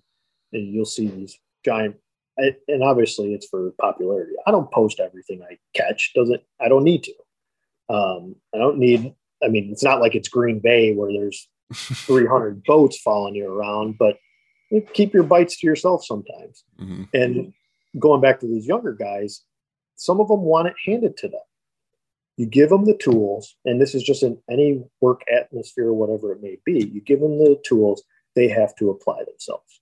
And I think that's where our younger generations are having the difficulty. Zooming in on pictures, finding the background. Oh, well, it fit this day. Well, that's you don't something know. I know Donnie has preached it a number of times that, it's the most important thing is learning it, learning how to figure it out yourself and getting it on your own. And, there's a lot of people in this world that want things handed out to them, And I am no expert by any means. I'm the first one to admit that, but I just I don't know. It's frustrating how people. I mean, some people just have no shame. It's Right. It's Yeah, pretty. it's not to pretty bash anybody, amazing. but Mhm. it's not Right. That's to the bash fun, though. That's the anybody. whole fun part, is solving the Yes. mystery. Well, And not. It's. I don't know. Part of it is going out and doing it, right? Like, I don't. Yeah, exactly. I mean, I'm more hands-on than there is ever. I mean, look smart, maybe not, but hey, you give me something and show me once, I'm going to learn it that much faster. Mhm. Well, Ryan, Uh, you had talked about like kind of like your business earlier, like customers and whatnot. Like, so musky fishing is not how you make a living, right? Correct. Yeah, I have a full-time job for a transportation industry, for a transportation company that services Seattle and the Portland market. Okay, are there so really that's musky guides out that way? There is one for sure that I know. I actually had him on my boat the other weekend. He's a fly guy. He guides for steelhead, and then he'll get guys that request for the tigers as well. And that was the first fly fish that's ever been caught in my boat, which was pretty cool. So, I mean, he fly fishes a different lake. He's never really been up here too many times to try my lake, and he wanted to see how I fish it versus he fishes his body of water. And now he's going back to his water and applying some of the different areas that we were fishing to some of the things that are down there. That's so, cool. Which is really, really cool. That's neat. So what kind of a boat setup do you have? I mean, okay, so let me back up and say that we have people on here that are guides, and obviously their boat setup is significantly different than someone who is considered a weekend warrior like us. A little fancier than the one Ryan and I are going in tomorrow. So where do you find yourself in terms of what type of boat setup do you have? And are there any regulations out there that are different than might be here? Like, we have a lot of horsepower restrictions. I assume on that giant lake that you're on, you don't have a horsepower restriction. So do you run a kicker? Give us a little rundown of what you got. Let's say there's not a horsepower limitation. There's a speed limit. Yeah. So there's a lot of big boats that are on this water. Over the years, I've fished out of many, many different boats. Early in my season, my buddy had a little 16-foot tinner that we would fish out of. That's one of those boats, I got to say, because it still cracks me up to this day. We're listening, I think it was like Tony Grant or Greg Thomas, one of their seminars, and we started talking about figure eights and boat side maneuvers, how to come into the figure eight and everything. And we would always joke, because one of my best friends, he's a little heavier set, but he's the most agile son of a gun you'll ever meet. Used to be a hockey goalie, all this stuff. And our boat side maneuver was when our one buddy went to one side of the boat, the other two of us went to the other side of the boat. Those were our boat side maneuvers. Keep the boat from rolling. Boat. Yeah, keep the boat from rolling over. But man, we caught some fish in those boats. Now I used to run a nitro bass boat years ago, and now I'm running a Lumacraft Tuna 205 competitor. I've got it set up. That's a big boat. That's about 20-foot boat. Yeah, it's almost 21 feet. It's a fishing machine. Luckily, I bought it before all this pandemic shit. I'll tell you that. It's a 2016. But I run my trolling motor in the back of the boat. I'm only running one graph at my console, so I can see it from standing up on the back deck. Wait, so back up. Yeah, wait. So let's back up. Hold on. Raised an eyebrow for me too. I was like, yeah, exactly. So you run the trolling motor from the back of your boat. So you don't have a bow-mounted trolling motor. I do have a bow-mounted trolling. I run my pedal to the back of the boat. Oh, okay. Yeah. That makes total sense. I like to do a the same stern thing. mount trolling motor with the little handle on it. Right, I was like, right. Wait a minute. I'm like, what is he doing? Okay, yeah, sorry, Ryan. Go ahead. Oh, it's okay. So I'm running my pedal in the back. I feel more comfortable. You're lower to the water. I have my nephews or whoever it was in the boat. I can always see forward what's going on, where they're casting, everything like that. I don't always have to look back and see where they're at. I'm running one graph here at my console. I can see from there. Got a kicker mounted on the boat as well for trolling, obviously. But yeah, it's been a hell of a rig. And I was at a point when I moved here like I said, I lost my mother and moved here, gotten a little bit of debt. I'm not gonna lie, shit happens in our life, right? Mm-hmm. Absolutely. Cleared my debt, did all that, and I treated myself. And I said, "Fuck it, I'm not buying property. Didn't work out. I'm gonna buy a fucking boat. What the hell?" Good. Yeah. Hey, So, absolutely, man. You know, we could all die tomorrow, and yep, you know, we work our asses off every day. Exactly. I remember when Lynn and I first started dating. She's got 2 kids, and on Fridays, this was before it was easier access to the lake, she would say, "Are you going to come over?" And I would have to say, obviously this was at the beginning. I said, "Oh no, I'm spending this amount of money on my boat. I kind of need to use it." Right. So, but now that she's into it as she is, she's like, "So she's the one bugging you." Yeah. And so do you have a true year-round season? Like, in terms of, do you really fish year-round? Like, we have a year-round season, but you know, not everyone fishes, you know, year-round. No, I mean, winter times it's raining here. It's nasty, but you got 0 low light periods. We don't have a lot of daylight anymore. And by the time you get home from work, it's dark. By the time you left for work, it's dark. So it's a challenge. I would love to be able to get out during the winter time and actually spend some time, because I mean, the fish still got to eat, but trying to figure that out can be challenging. What kind of electronics do you run? I'm running a Helix. I've got an older generation. Still got a Gen 1. I haven't upgraded yet, which I'm due, but still works. Absolutely. That's more helixes than I have, my friend. I have 0. Well, do you ever play around with the night fishing for them? Because that's kind of another one of our local tiger myths, along with the whole tigers don't eat in the figure 8. Another local myth is that you're wasting your time fishing for tigers at night. And I mean, I kind of believed it at first, but I put some serious time in at night and I didn't see shit. So, and I'm pretty confident in my purebred musky night skills, but my tiger night skills were either lacking or I don't know what the deal was. I love fishing in the dark, but I don't do it as much for the tigers. I've only seen it a couple of years where it's panned out, where we've got quite a few bites. I think it's got to kind of everything's got to be aligned. No moon in the sky, nothing like that. Definitely your wind, everything. I had 1 year where I probably caught like a dozen fish at night, but it's very few and far between.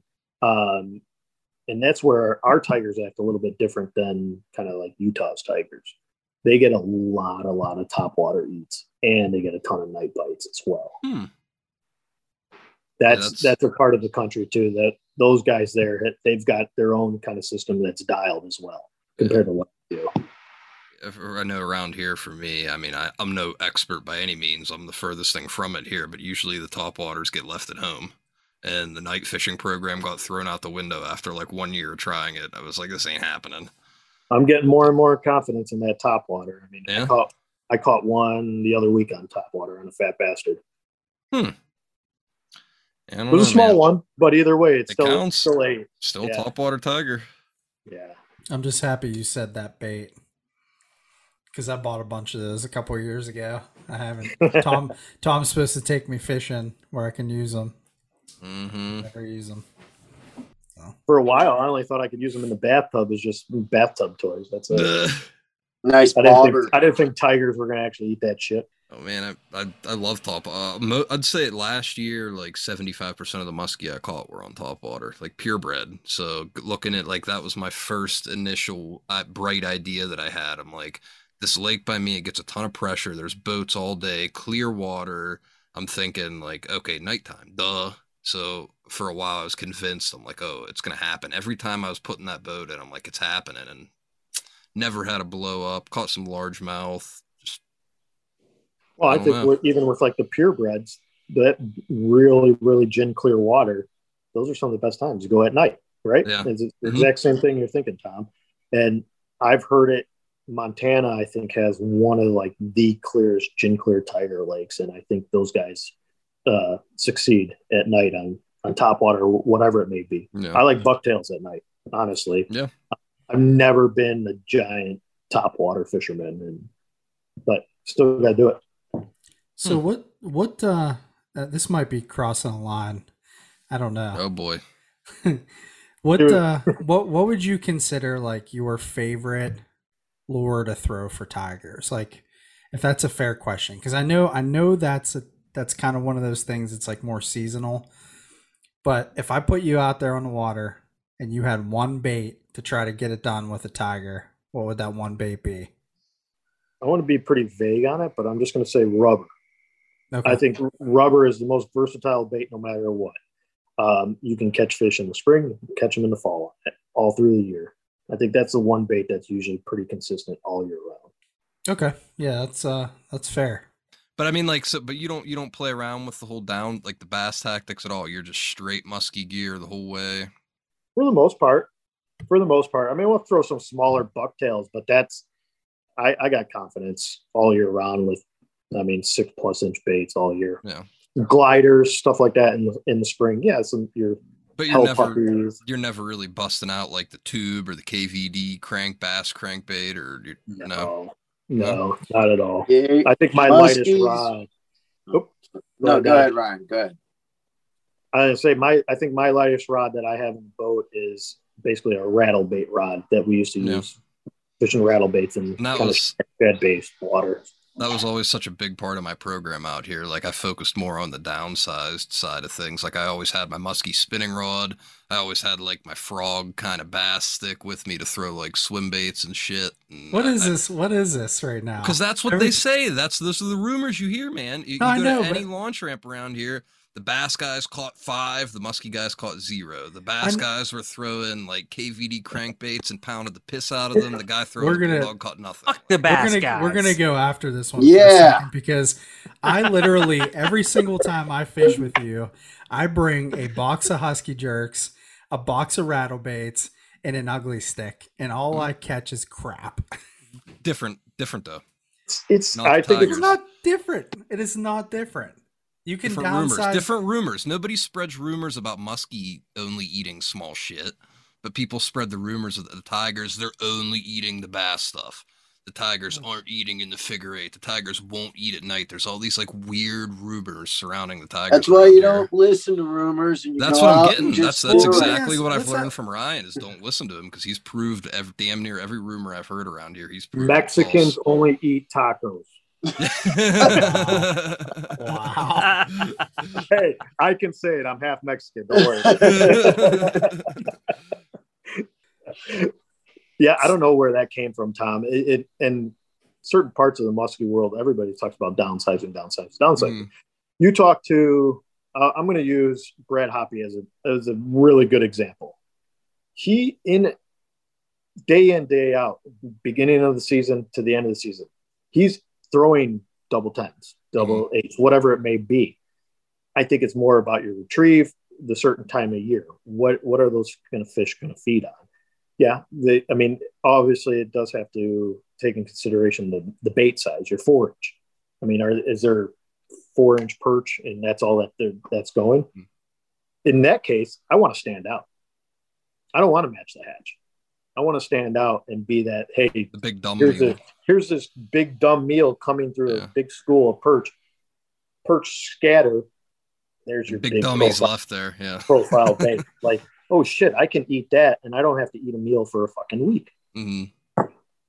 So I don't know. Makes total sense. Where that came from. But yeah, obviously fishing the smaller baits, it works. Absolutely. I'm not going to hate on that. Mm-hmm. It's more of a preference thing for guys too. Yeah. What they're comfortable with. What can you throw all day? And as far as leaders and stuff, it's the same old musky leaders, your same old fluorocarbon wire. You're not doing anything fancy. I use all straight wire for casting. I do run fluorocarbon for trolling, just because when those fish are rolling up, they're not cutting their gills or anything like that. That's another one of those stupid rumors around here in the clear water is that the tigers are line shy, so you have to drop your line weight, and that's I never bought that one, but I've heard that's been a thing years. I mean, even pure muskie too. It's like those fish could care less. You're throwing a bait that has 3 to 8-aught hooks. You think they see those? Do you think they care? Hell no, they give a shit. They're they're just looking for a meal. That's it. Right, those giant hooks hanging off the bottom, those aren't going to throw it off. Yeah, those aren't going to throw it off. Don't worry. It's definitely that little thing up front. They're seeing the line, not the hooks. What about the size of your swivel there? Yeah. What about you doing any? And this might be another one of those things we're going to have to bleep out. But are you floating any live bait out there? If I could, I would. Okay, I was going to say, is it legal? Yeah, it's illegal to run live bait. I would, for sure. You can run dead bait. I've never experienced that, never done it. There's a very gray area in the regulations here. Obviously, it's protecting all the salmon and everything like that. But I know there's a lot of guys in your guys' range that run dead bait and are successful. Especially for pike, which I've heard for the tigers too. Well, that's what I was going to say. I would wonder if that would, transfer to how that would transfer to tigers. I wouldn't know, but I know, I know personally some guys that have a lot of success, like ice fishing with dead bait for pike and stuff too. So that would be that's pretty interesting. Well, I forget who it is. There's one of the guys in Canada that he runs an ice fishing operation for purebred musky, and they're running dead bait as well, and it's like herring and just like the stinkiest of the stink fish that you can run. Mm-hmm. Yeah, and they're being successful with that, which is crazy. I mean, you don't think they're eating dead bait all the time. I don't know. I don't have the patience to sit there and run dead bait. I'd rather know that there's something moving down there trying to attract something. And I've run a lot of live bait back in the Midwest too. That's one of the funnest things to do. For sure. I couldn't agree more, Ryan. Oh yeah, it's fun. And some guys are against it. And it's just like the guys that are against trolling. It's your preference. My goal is give us the best opportunity to put fish in the boat. I don't care if I'm not catching them. It's as long as they're getting put in the boat. That's the fun. If we're not catching them, I'm not doing my job right. So, I mean, I'm the one running the boat. That's what I'm trying to find us fish. And Lynn's pissed if you're not catching them. No, she's happy when I'm not catching them. Oh, yeah, she's the one. Yeah, she's got to be the one. Yeah, I got you. Yeah. As long as you're swinging that net around. Yeah. We had it the other week. I got on a bite, and I knew once this bait was turning on, and she knows, I said, if I will take that bait off my rod and pass it up to the front of the boat. And she had that opportunity that day. And then she had a fish on her bait that she moved, and it ate on the figure eight, didn't get pinned or whatever. And I said, okay, do you want this bait? They're following your bait. They're not committing 100%. Do you want it? She's like, no, I'm going to stick with this. Then I catch a bigger fish, a low 40s inch fish. And I said, that was your fish. I'm sorry. What happened after that? I gave her the bait. She got 2 more bites. Unfortunately, they didn't stay pinned. So she was pissed at herself. But she is very, very well in tune, and she will stick with it. That sounds like a diehard. What's her biggest so far? 47. Ooh. Good fish. Yeah.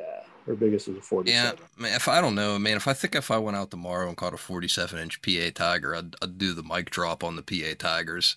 I'd take a trip out to Washington for him, but I'd be quite content. It's all with relative. 47. It's all relative, and I think that goes all the way across the board. I mean, the fish that Ryan's catching out in Washington are not exactly the same fish that we would be fishing for here, because almost all the fish that we'd be fishing for here are also competing with musky and pike in the same environments, which really brings me to a much more complicated question, which is, do we think that tiger muskies would act differently in an environment where they are completely by themselves, as opposed to the environment like Donnie has referenced, like they're stalking them in the Allegheny River or in the Ohio River, There are pools in the Allegheny that they've put doses of tigers in over the years too. I don't know that they get them every year, but there's definitely some in there, and I believe there's some natural ones too. And that's big fish water like that. Right. You want to talk about big fish water,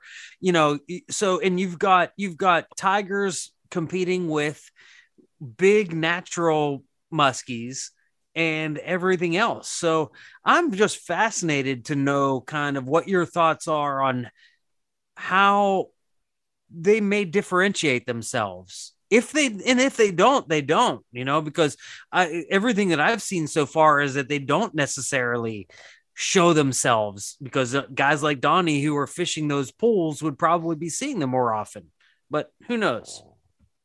I'll use this as an example, Owen. I don't know if you guys have seen it. Larry Smith Outdoors, he did something with Jeff Franmermoto, he's an unbelievable fisherman up in the Hayward area. I follow Jeff on Instagram, and yeah, he's a very impressive. Oh, and your hand kind of looks like I was going to say that earlier. The shit you got on your wrist kind of looks like the things he wears when he casts, like the wrist braces. Oh, I didn't realize he wears. Yeah, he rocks the brace. It kind of looks a little JVR-esque, your wrist brace. But go ahead. No, I was saying I follow him, and he's actually one of the guys I really like to follow on Instagram, because he just seems to be a down to earth type of guy, and just goes out there and just catches fish. Yeah, he's a hell of a fisherman, and he gets on some cool tiger bites up there too, up in Hayward area. And those are natural tiger bites, right? Yeah, so majority of those are all natural. I don't think there's any that are stocked. Yeah. But he went with Larry Smith, and I don't know his name, but his guide service is like Lantris Guides. He's out of North Dakota. Their fishery is stocked with both tigers and piers. And when they filmed that show, they were catching both tigers and piers on the same spot, same baits, everything. So that's kind of a good example of, hey, really? They're going to be able to coexist in the same kind of areas. I think they caught like 10 fish in a day or something. I mean, and they were getting mixture of tiger, pier, all the whole time too. It was pretty wild. But that's like one of those fisheries, kind of like what you're explaining, Owen, where they coexist with one another. Well, that's interesting because, I know Tom mentioned earlier, we have a lot of lakes here. Donnie mentioned it, Conneaut. Almost every all the lake rivers, every river has pike. Yeah, every river, almost every lake that has muskies here has pike in it, and we almost never see them naturally occur. Again, we don't have any natural musky reproduction, so it would be hard to have much hybrid reproduction, but it would seem that if one was going to slip past the goaltender, you might get one here in Western PA someplace. Yeah, that'd definitely be a unicorn then.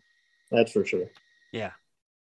There's I already booked a trip for this fall. Every year I try to do something new. Last year we went to Tennessee and fished with a good friend down there. And then also last year we went and fished two of the other tiger lakes in Washington that we never had. This year I've booked it. Good friend and guide Brian Klein, he guides on Green Bay. Booked to go fish with him for 2 days, and then fish another good friend guide up in Hayward named Scott Keeper. He's one of the gentlemen that I kind of learned and had confidence in fishing bigger rubber and things like that, fishing the open water and kind of fishing out, trying some things differently than most do. So we got a 4-day trip to plan for that. We're going to fly in, drive all the way up to Hayward, fish 2 days, drive all the way back to Green Bay and fish 2 days on Green Bay. And I've never fished. Where are you flying into? Milwaukee. Okay, cool. So are you going to take your own gear, or are you going to just rely on the guys you're fishing with for the gear? Rely on those guys. Just bring reels and maybe a few baits or whatever you need. Those guys have it all. But yeah, that's going to be a lot of driving. Having a girlfriend that wants to do that makes it a hell of a lot easier. Absolutely. I mean, I was going to say, there's kind of the dangerous, there's a fine line you got to walk between, involving your significant other with, what is it? The George Costanza, the old line of, mixing two worlds. You don't want to combine two worlds together, and you get your wife involved in fishing. All of a sudden your chances to get away and kind of, have a little time on your own are naturally diminished. That's why you get her own boat, and then you have two boats. Oh yeah. Of course, that would be so easy, right? we have an inside joke, and I say, "Hey, you gonna come back here and run the trolling motor?" I don't know what it's like to sit up at the bow of the boat and just cast. Right? Yeah, just enjoy yourself, right? Have fun up there. Yeah. Yeah, I don't know, man. I'm on the other end from Mo, and I want to get my girlfriend added into like a group message with your girlfriend, and you got to get her to work on mine a little bit or something. No, honestly, Tom, Kayla goes with you. Like that's all you can ask for. Yeah, but her mind is elsewhere. Her mind is on the hot dogs. So is yours. So is yours. Hell no. Yeah, yours is elsewhere. Yours is on musky fishing, not on Kayla. It's on musky fishing. I want hers to be on musky fishing. His is on trout fishing when he's out there. Exactly. Mine's on steelhead. Tom, it could always be worse. You could just not fish at all like me. That's how it's been lately. Mm-hmm. But not tomorrow, my friend. Yeah. Yeah, Lynn hasn't caught a purebred yet, so that's going to be on the goal on that trip. Like I said, we went to Tennessee. We got dealt the worst cold front. You know, when you plan those trips, I won't be shocked if we get that in September. It always happens. But we caught like one fish in Tennessee for those few days we were there. The coldest. I think I wore everything I brought. It was horrible. But she's got her goal. She wants to catch a pier, and fishing with two of the best in the biz for sure. To have an opportunity at that is well. We can't promise you being the best in the biz or anything. We can't promise you being anything in the biz. We can maybe get you a 30-incher. We can. It's an easy flight into Pittsburgh. That's what we can promise you. Hey, I'm all down to fish new waters. It's fun seeing how other people fish and taking it back home and trying that. That's a fun. We'll honestly trade you guys a couple 30-inchers for a couple of those 47-inch tigers. I'd say they're few and far between sometimes out here. Hey, I've caught some dinks this year. Don't worry. Oh, and just so you know, flying into Pittsburgh isn't easy if you fly out of Dallas. Just pointing that out. Oh my God, Ryan! Don't even get me started because my nightmare airplane story is my flight home from the Super Bowl in 2011 from Dallas Fort Worth. It was literally the fucking flight from hell. I was so hungover like you couldn't believe. And I ended up sitting on a tarmac for like 7 hours. And I almost like jumped off the freaking plane, like, you know, just like rushed the goddamn doors because I was freaking out. Oh, man, fuck that. Fuck Texas. No offense. Sorry no to our offense Texas. To the great Texas. I don't think they have musky. We have more listeners from Ukraine than Texas. So you know what? Fuck Texas. I wasn't gonna. Hopefully, my wife doesn't listen because she's from Texas. Oh, we love you, Chelsea. I thought Donnie was gonna say I've heard too for a second. What? Nothing. I can't see your face because you've been sideways for 2 hours in Zoom. Why don't you just tell me that now? No, but I'll tell you what, you know, I say that in all seriousness because I think people outside of Pennsylvania kind of don't realize that you really could fly into Pittsburgh and fish with guys here and probably catch a muskie, you know, and not a small muskie. Like, you know, there's this area. Got some giants there. Yeah, I mean, you could fly into the Pittsburgh International Airport and actually make it a muskie trip if you really wanted to. I mean, I think we don't take it like that because we live here. Just like someone who lives in Green Bay doesn't look at Green Bay as being a muskie town. But if you travel to Green Bay, it's a muskie town. We've talked about that a while ago too on here. I mean, like right now, Ryan, you guys are living in like, I feel like the tiger, like mecca of, you guys don't realize it because you're there. But like, even when I started muskie fishing here, this shows how much of an idiot I am. I start muskie fishing in PA and I never muskie fished my whole life because I'm like, Pennsylvania doesn't have muskies. Like that's not a thing here. And then like you said earlier, I find out all these legendary bait makers are 40 minutes away from me. Like I had no idea it was like right under my nose, and I kind of took it for granted, I guess. Yeah. You guys definitely, I don't know what it is. You guys just, you breed them over there or something. All those bait manufacturers are pretty talented there. Mm-hmm. And they make it all the way out here. So I'll say there's some in my box. Well, if you ever need any Wileys, I know a guy that just got a whole big box of them. Mm-hmm. He counts them before he goes to sleep and sings them a lullaby. I think he might. Yeah, he puts hook good luck covers with on them and that. sleeps with them. They all have little blankets for each and every one of them. He tucks every one of them in before bed.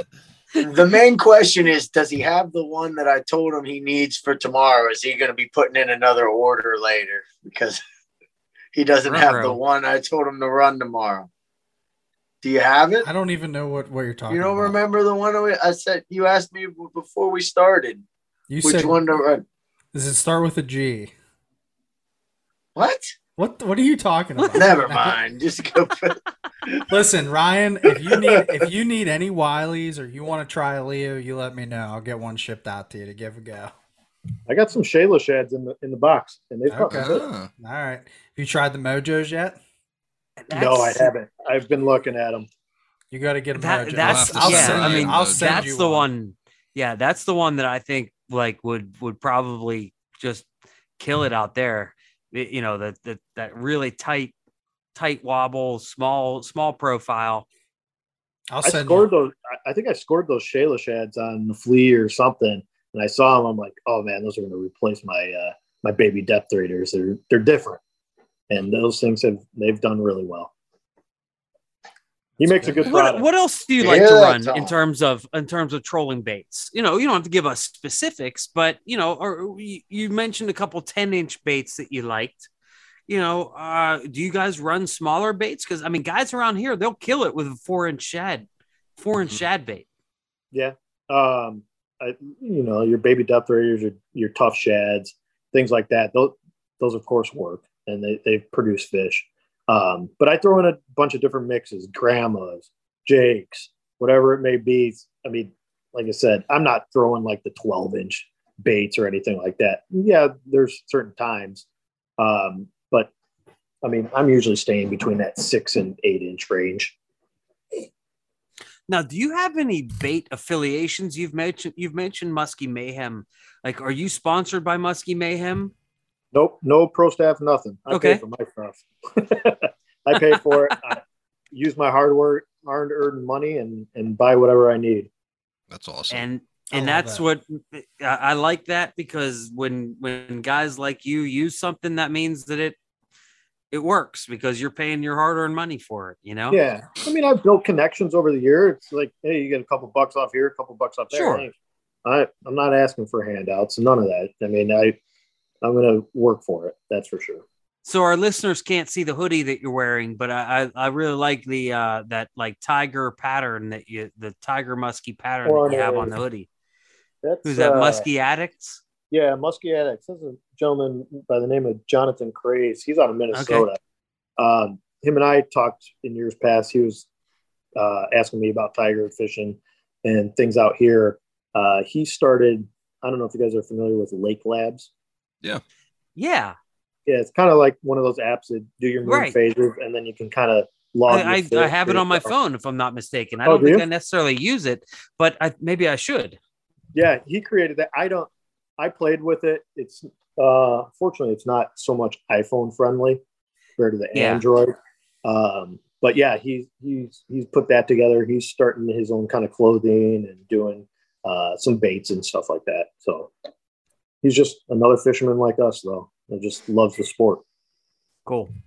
Well, it sounds like Washington needs a tiger brand or something, man. So I think you should get on that with your girlfriend, whether it's like a curated tiger musky lure. Well, it's weird. It's weird. You know, Ryan, we have a guy in this Musky Hunks group who is a graphic designer. And we've asked him, like, hey, let's come up with some ideas, like give us, take Big O's logo and, give us some jazz it up, do something. And we're too busy editing podcasts.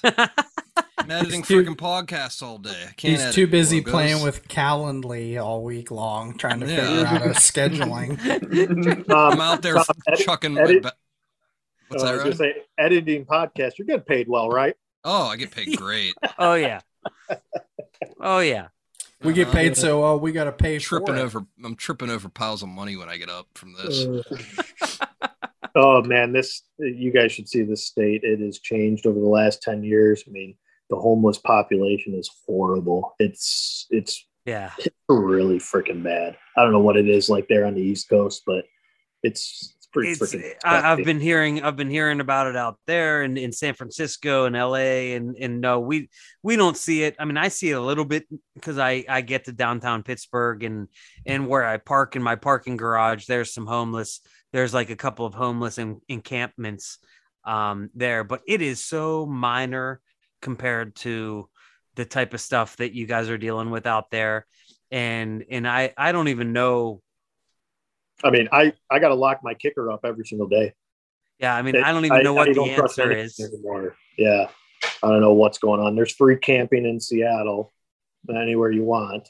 But I mean, yeah, you have to worry about everything nowadays. I mean, I think when we were growing up, you can leave your garage door open, not worry about anything. Front door unlocked. Now, I mean, I think I have like 5 locks on my boat. Yeah. I leave all my shit in my boat, and I leave it parked on the street. I leave 6 trolling rods, like 15 Plano boxes. That's probably Helixes. After a day of getting skunked. Yeah, take it all. It's yours. It. Put a free sign on it while I'm at it. While it's out we there. Always say after a day like that, give it all to your worst enemy. Yeah. Yeah. Well, this has been a lot of fun. I think we are at about the 2-hour mark here, guys. We're still on spring. I'd like to point that. Yeah, dude, I'll keep going. I'm not summer. We did get into summer, but we definitely never got to fall. I was thinking. No, for the record, we'll keep going. Like, dude, I don't have to go anywhere. Fall. We gotta at least get fall and winter in there real quick, like tips from Ryan, because I think we can't just leave it at summer. We can't just stop there. Crash course. Tom took us on this seasonal journey. We got to get there, at least even if we do it quickly. All right, hold on. Let's take a piss break then. Hold on one second. Go for it. A few moments later. So where else do we want to go with this? So we got through summer. Tom wants to get us to fall. We don't have to if you don't want. We can save it for another or splice it in. Don't matter. Totally up to you. Can I ask you guys a question? Yeah. Each one of you guys? I just want to know what's the main reason you go after this fish? What is it to you that keeps you coming back? Awesome question. Mm-hmm. Who wants to get started? I mean, that's a great fucking question for all of us. Yeah. I know you guys are always asking the question. Let's hear from you guys and why you guys keep doing this. I'll go first. Go for it, Ryan. I honestly, it's like one of those things where I don't want to call this thing work because it's not work. It's supposed to be fun.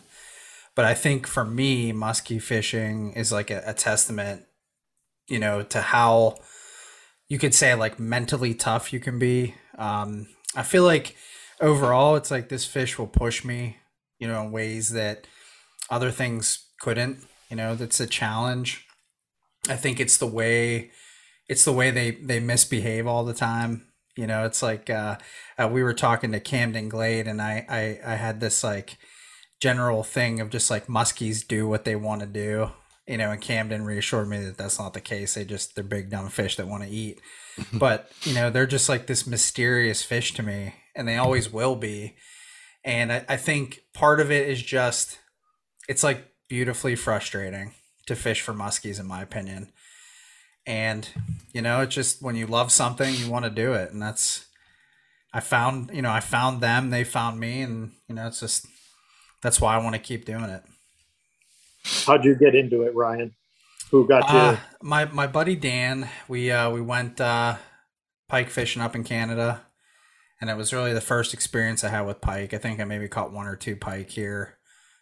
There's a lake down in Maryland that Tom and I fish. We both grew up going there, family vacations, and I've caught pike there, but it was like, I wanted to do this. We went on this Canadian adventure, and I came home, went straight to a muskie show, and I bought, oddly enough, grandma from grandma herself. I bought like 5 grandmas from her, and I was going muskie fishing, and it took me a couple years to get one, for sure. A lot of failures. I made a lot of mistakes, but it was just, through all that frustration and like time, they always find a way to kind of, when they find you or you find them, and it's like it's a perfect fit, both ways, because you have to be a special person to do there is definitely you have to have a merging of the personalities, so to speak, the personality of the muskie and the personality of the fisherman. Right. And I think that's that's one of the things that just makes it so freaking fascinating. Like, why do we have a stupid podcast about a fish?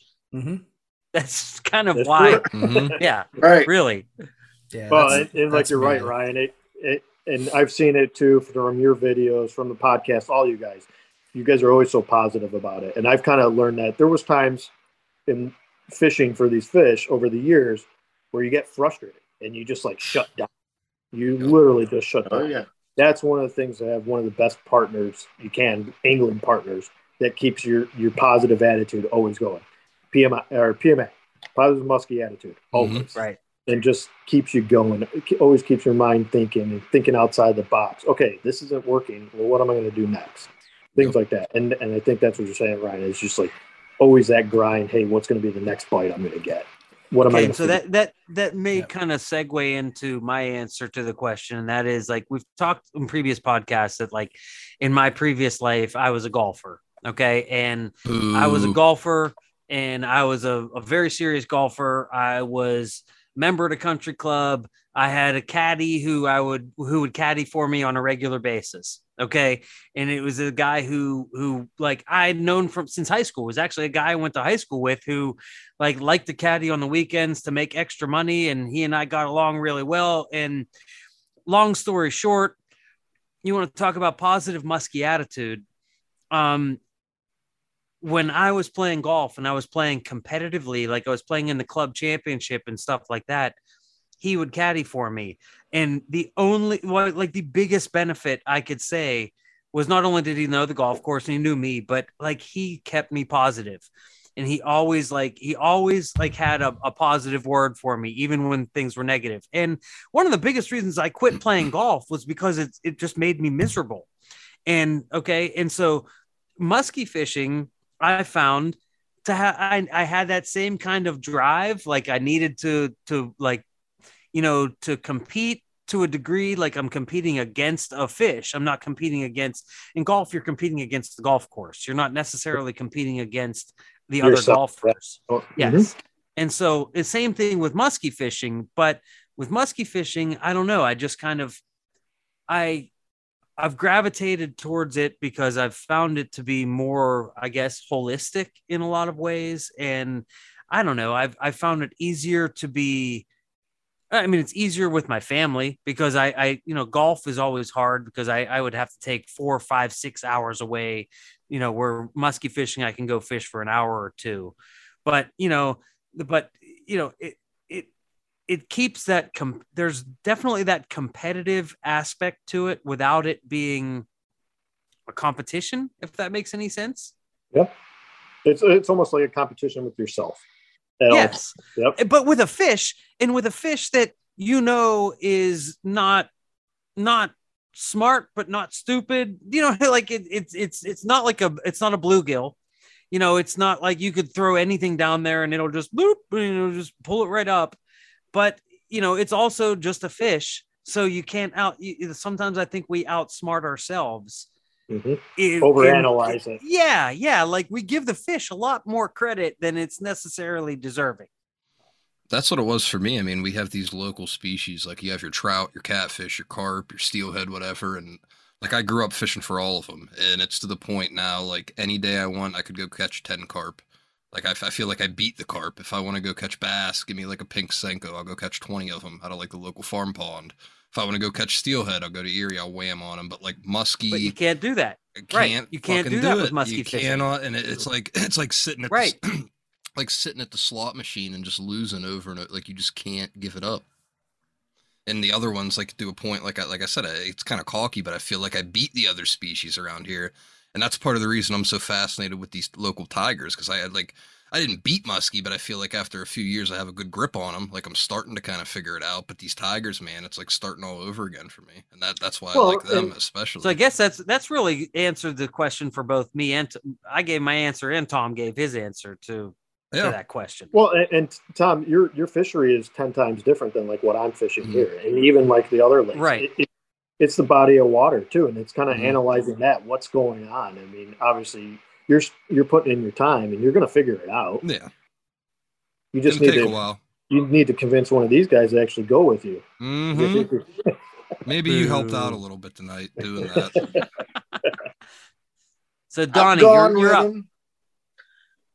So, I mean, for me, I mean, I think it starts, going all the way back to when I was a kid. Similar to what Tom would say, I just fished the river because I lived right here on the river, and I fished for anything and everything for the most part. We fished from the banks. My dad had a Bayliner boat, and we would, but there was no electronics or anything like that on it. We would get on the river and we would just fish.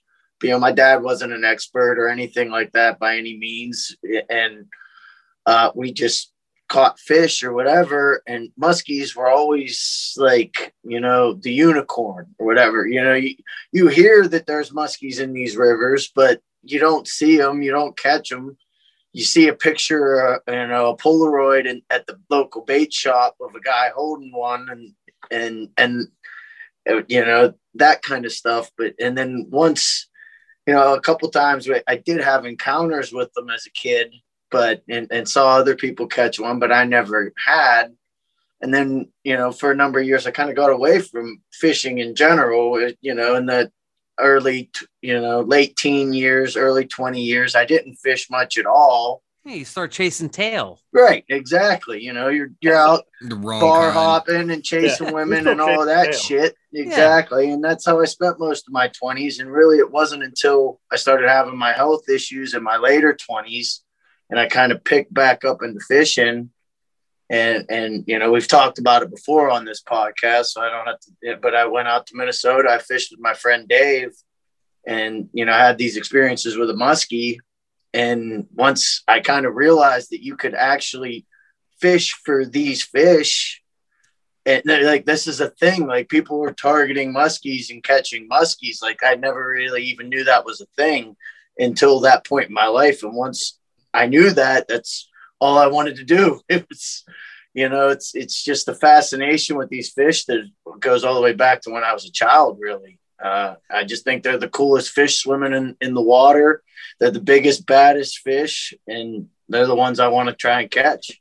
I think, Donnie, I think you and I are more alike in that I don't have much, if any, gear to catch anything else. Like I have like little stuff for my kids to catch panfish at the lake, and but I don't have anything to catch. I don't have bass rods. I don't have walleye rods. I don't have steelhead rods. I've got musky rods. Right. That's what I've got. And I'm basically the same way. And that's where, that's where Tom and I are a little different. I have a lot of respect for Tom, and like the way he does have that knowledge of, I bust his chops too, but he has kind of mastered all these different species in Pennsylvania, and he knows how to go out, and I watched him do his program with the trout and these big grass carp and stuff. Like I've caught all kinds of different fish throughout my life. I've caught trout, I've done a steelhead trip, but I'm not a master of any of that stuff. Like I didn't necessarily go through a progression of, okay, I know how to do all the stuff with walleye, so now I'm going to step into muskie or whatever. It was just like kind of what I picked up and ran with it from the beginning. Should have got out when you could. I'm just joking. Just like you had your buddy that you blamed, I still blame my buddy Dave in Minnesota. I blame my buddy so much. Yeah. I'm not going to lie, though. I mean, to kind of add to your guys' answers, I mean, they're great. They're all great. I mean, we all have our just specific reasons why we kind of target these. I'm not going to lie. This fish kind of saved me. I was at a low point in my life after losing my mom. And shit, I mean, we just said it. Going through your early 20s, you're freaking partying, drinking, doing all that shit.